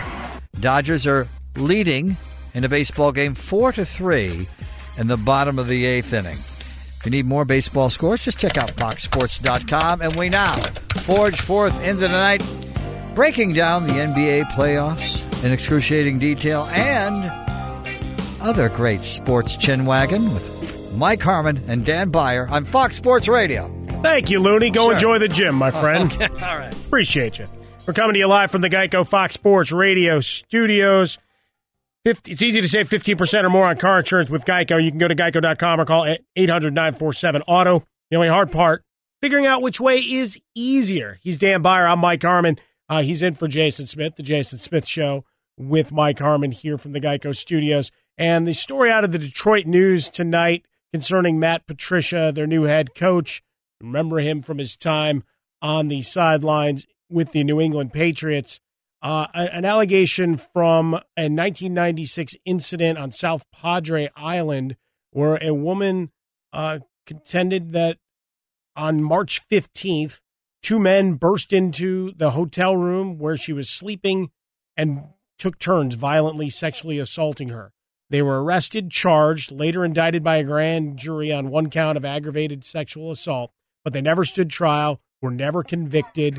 It was Patricia and the captain of the football team at the time, a man by the name of Greg Dietrich, and they've gone on, and this now comes up from the Detroit News at a time. Patricia was scheduled to have a press conference tomorrow, and we have statements both from the Lions and from Matt Patricia that have been released in the last hour or so. Matt Patricia, as someone who was falsely accused on this very serious charge over 22 years ago, never given an opportunity to defend myself and clear my name, and never went to trial, citing the emotional distress and other factors. The woman never took it to trial. I find it incredibly unfair, disappointing, and frustrating that this story would resurface now with the only purpose being to damage my character and reputation. I firmly maintain my innocence, as I have always done. And then a statement about not condoning this behavior and harassment, etc. Martha Firestone Ford, Bob Quinn, Rod Wood, in their statement, they respond saying that while the charge was dismissed, Coach Patricia never had the opportunity to present his case or clear his name public in a court of law. He's denied that there was any factual basis for the charge, no settlement agreement, etc. Paragraph ends with, in discussions today with Lions management, Porter involved acknowledged that the allegations have not been substantiated. Very important line. As an organization, the Detroit Lions take allegations regarding sexual assault, harassment seriously. Coach Patricia was the subject of a standard pre-employment background check, which did not disclose this issue. We've spoken to Coach and his attorney about it. Based on everything we've learned, we believe and have accepted Coach Patricia's explanation. We will continue to support him. And then a statement about working with the players in the NFL for further awareness and protections. The standard pre-employment background check needs a few more questions to be included therein, as I think that is happening across workplaces nationwide, perhaps things that weren't as substantive and maybe as extensive as they were in the past. But it appears that the Detroit Lions, for their part, maybe they defer, maybe the league decides they want to come and ask a few questions, but they consider it a finished issue. They seem to have accepted Matt Patricia's explanation along with that of his attorney and how the case was resolved. This is what's going to happen. Matt Patricia is going to stay the head coach of the Detroit Lions. They're not going to fire him. They are not going to lose his job unless something more came of this. But just on this, he would not lose his job. What is interesting on the timing of this, though, Mike, if this came, say, 6 months earlier, while he was still an assistant with the New England Patriots, I don't think that there's any way he's getting interviews to be an NFL head coach. Sure. I don't think that probably not retaining his job. Fair or unfair, right? Considering that no team would want to take a, and I'm using the air quotes of risk, because every team in the NFL tries to eliminate any risk possibility when it comes to draft picks, when it comes to coaches, when it comes to front office. Risk, distraction, whatever term you want to put on it, some sound more nebulous and less serious, but it's still that same thing of anything that takes away from the business of coaching and playing football is going to be removed from most locker rooms. And it's different. It's different of being an assistant and a head coach. That they're different. And you can look as far as Detroit, when Jim Bob Cooter was brought in to be their quarterbacks coach. Had a DUI arrest in 2006. In 2009, there were accusations where he was arrested and going into a woman's bedroom and stripping down into his underwear. And that was all in the past of Jim Bob Cooter, who then the Lions brought in as a head coach. It's different with an assistant and a head coach, but that's another reason, using that example, Mike, that I think they stick by Matt Patricia, and I think he remains the head coach of the Detroit Lions. I don't know what happened. I wasn't there in South Padre. I just know from what we read, so I don't want to pass judgment on that. But I don't think there's any way Matt Patricia loses his job because of this report. Rod Wood, the team president, said, "I'm very comfortable with the process of interviewing and employing Matt. I will tell you with 1,000% certainty that everything I've learned confirmed what I already knew about the man and would no way changed our decision to make him our head coach." We'll see how the league responds, if they should issue a statement or if there's anything further. But for now, the Detroit News report is out there, and Matt Patricia remains the head coach of the Detroit Lions. Jason Smith Show with Mike Harmon, coming in from the Geico Studios. Dan Beyer in for Jason Smith this evening. Coming up next, we talk about the Coach of the Year voting in the NBA, a head-scratcher for sure, and a cautionary tale about playing too much of your video game. Yes, Fortnite in the news once again. The Jason Smith Show on Fox Sports Radio continues. We're back. The Jason Smith Show with Mike Harmon here from the Geico Fox Sports Radio studios. I was trying to think of something brilliant to say of, I can block a shot, I can block that shot good, or one of those things. I eat cookies good. I'm so out of the loop. Well, it's the running joke here that normally with Jason bringing us back as the sound comes up of this song, he would have something good. Whatever it was from a game we were watching, whatever. There wasn't necessarily a block. I can take a charge. I don't know what was the appropriate thing out of the Sixers-Celtics game to take from it, hence the extra pause. But we got there. I've got some good news. Well, I don't know if it's good news. Yeah. Is it great news? It depends. Okay. Paul George having knee surgery, arthroscopic knee surgery, should resume basketball activities 6 to 8 weeks. Injured that knee running out of Oklahoma City. How about that? No, I'm just kidding. There were people saying running to L.A. Weren't there people saying they spotted him at Disneyland before he underwent the knife too? Apparently, it's been bothering him since December, which, I don't know, maybe could have been an answer for what happened in the postseason. But I just wanted to get the running out of Oklahoma City joke there because it was such low-hanging fruit that I just had to grab it and bite it before we called it a night. Nicely done. Frostberg, you want to jump on back? Oh, I'm just hoping that the procedure is going to be done by Lakers doctors and nobody else. How about that? Oh, he was smiling with the shower cap on and that whole thing in the surgical ward. So hopefully a quick recovery for him. It's part of the free agency frenzy that will begin at the beginning of July that we'll all be eagerly anticipating, whether LeBron James stays or goes and all the other decisions of the top free agents. We'll have you covered here on Fox Sports Radio. A couple of things to get to before we go into the good night and make way for our buddy Ben Maller. The NBCA Coach of the Year Award was doled out earlier today. That's right, the National Basketball Coaches Association with 30 votes. Among them, Dwayne Casey was named Coach of the Year. It comes ironically after his team is swept out by the resurgent Cleveland Cavaliers, LeBron James leading the way, but I think the efforts of his band of merrymen and their contributions to the series have really been pushed down, and it's all been LeBron. LeBron. Is that you had a great series from Kevin Love. He was magnificent. You got contribution from deeper down in your roster than you have in quite some time. But Dwayne Casey, because of the 59 wins, Kyle Lowry said it was a waste of a season, as we discussed a little bit before. He's right. Yeah. And Dwayne Casey, obviously, on the firing line, possibly because of the handling of DeMar DeRozan and the early exit, or I should say the listless exit of this team, especially after Game 3 when he seemingly waved the white flag, saying, we got one more game. No, you have to win one at a time.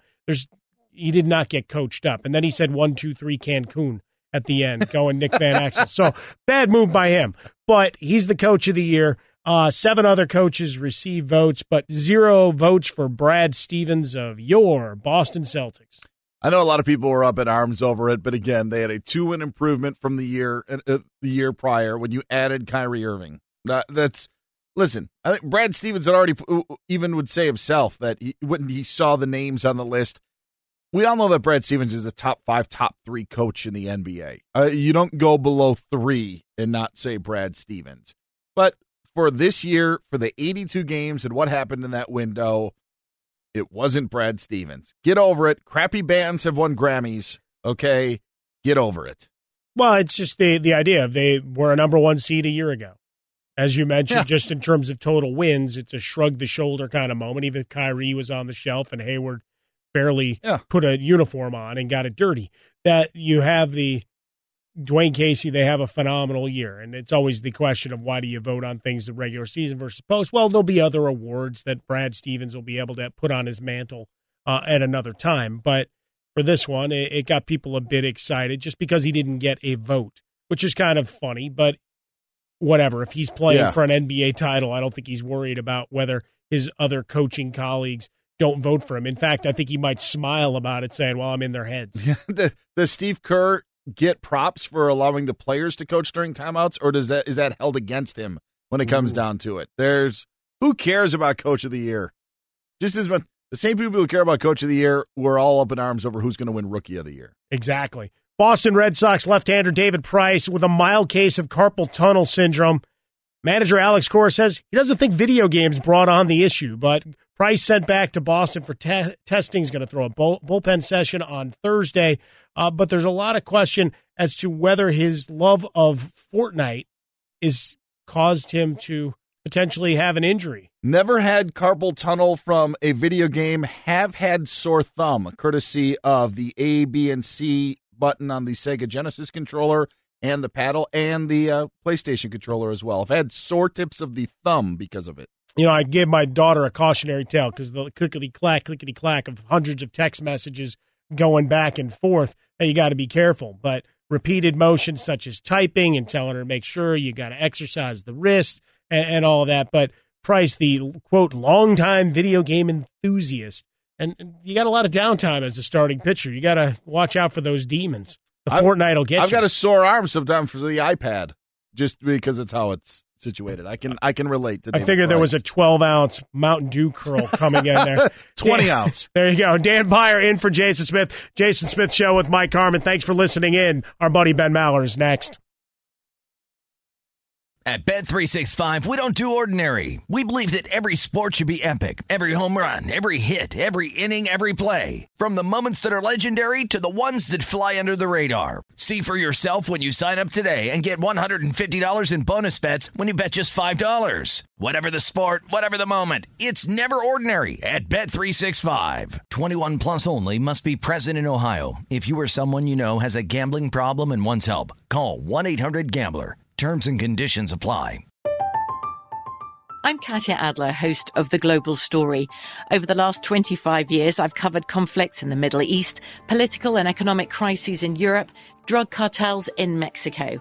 Now I'm covering the stories behind the news all over the world in conversation with those who break it. Join me Monday to Friday to find out what's happening, why, and what it all means. Follow The Global Story from the BBC wherever you listen to podcasts. Xfinity has free premium networks for everyone this month, no matter what kind of entertainment you love. Addicted to true crime? Catch killer cases and more spine-tingling shows on A&E Crime Central. Crave adventure? Explore Asian action movies on Hi-Ya. Searching for something extreme? Check out skating, snowboarding, and more on Fuel TV Plus, the global home of action sports. And find crowd-pleasing bops on iHeartRadio's Hit Nation playlist. There's new free shows and movies to love every week. Say free this week in your Xfinity voice remote. Being a chef means keeping your cool in the kitchen. And with Resi Priority Notify and Global Dining Access through my Amex Platinum card, right this way. It's nice to try someone else's food for a change. That's the powerful backing of American Express. Terms apply. Learn more at americanexpress.com/withAmex. Getting ready to take on spring? Make your first move with the reliable performance and power of Steel battery tools. From hedge trimmers and mowers to string trimmers and more, right now, you can save $50 on select battery tool sets. Real Steel. Offer valid on select AK system sets through June 16, 2024. See participating retailer for details.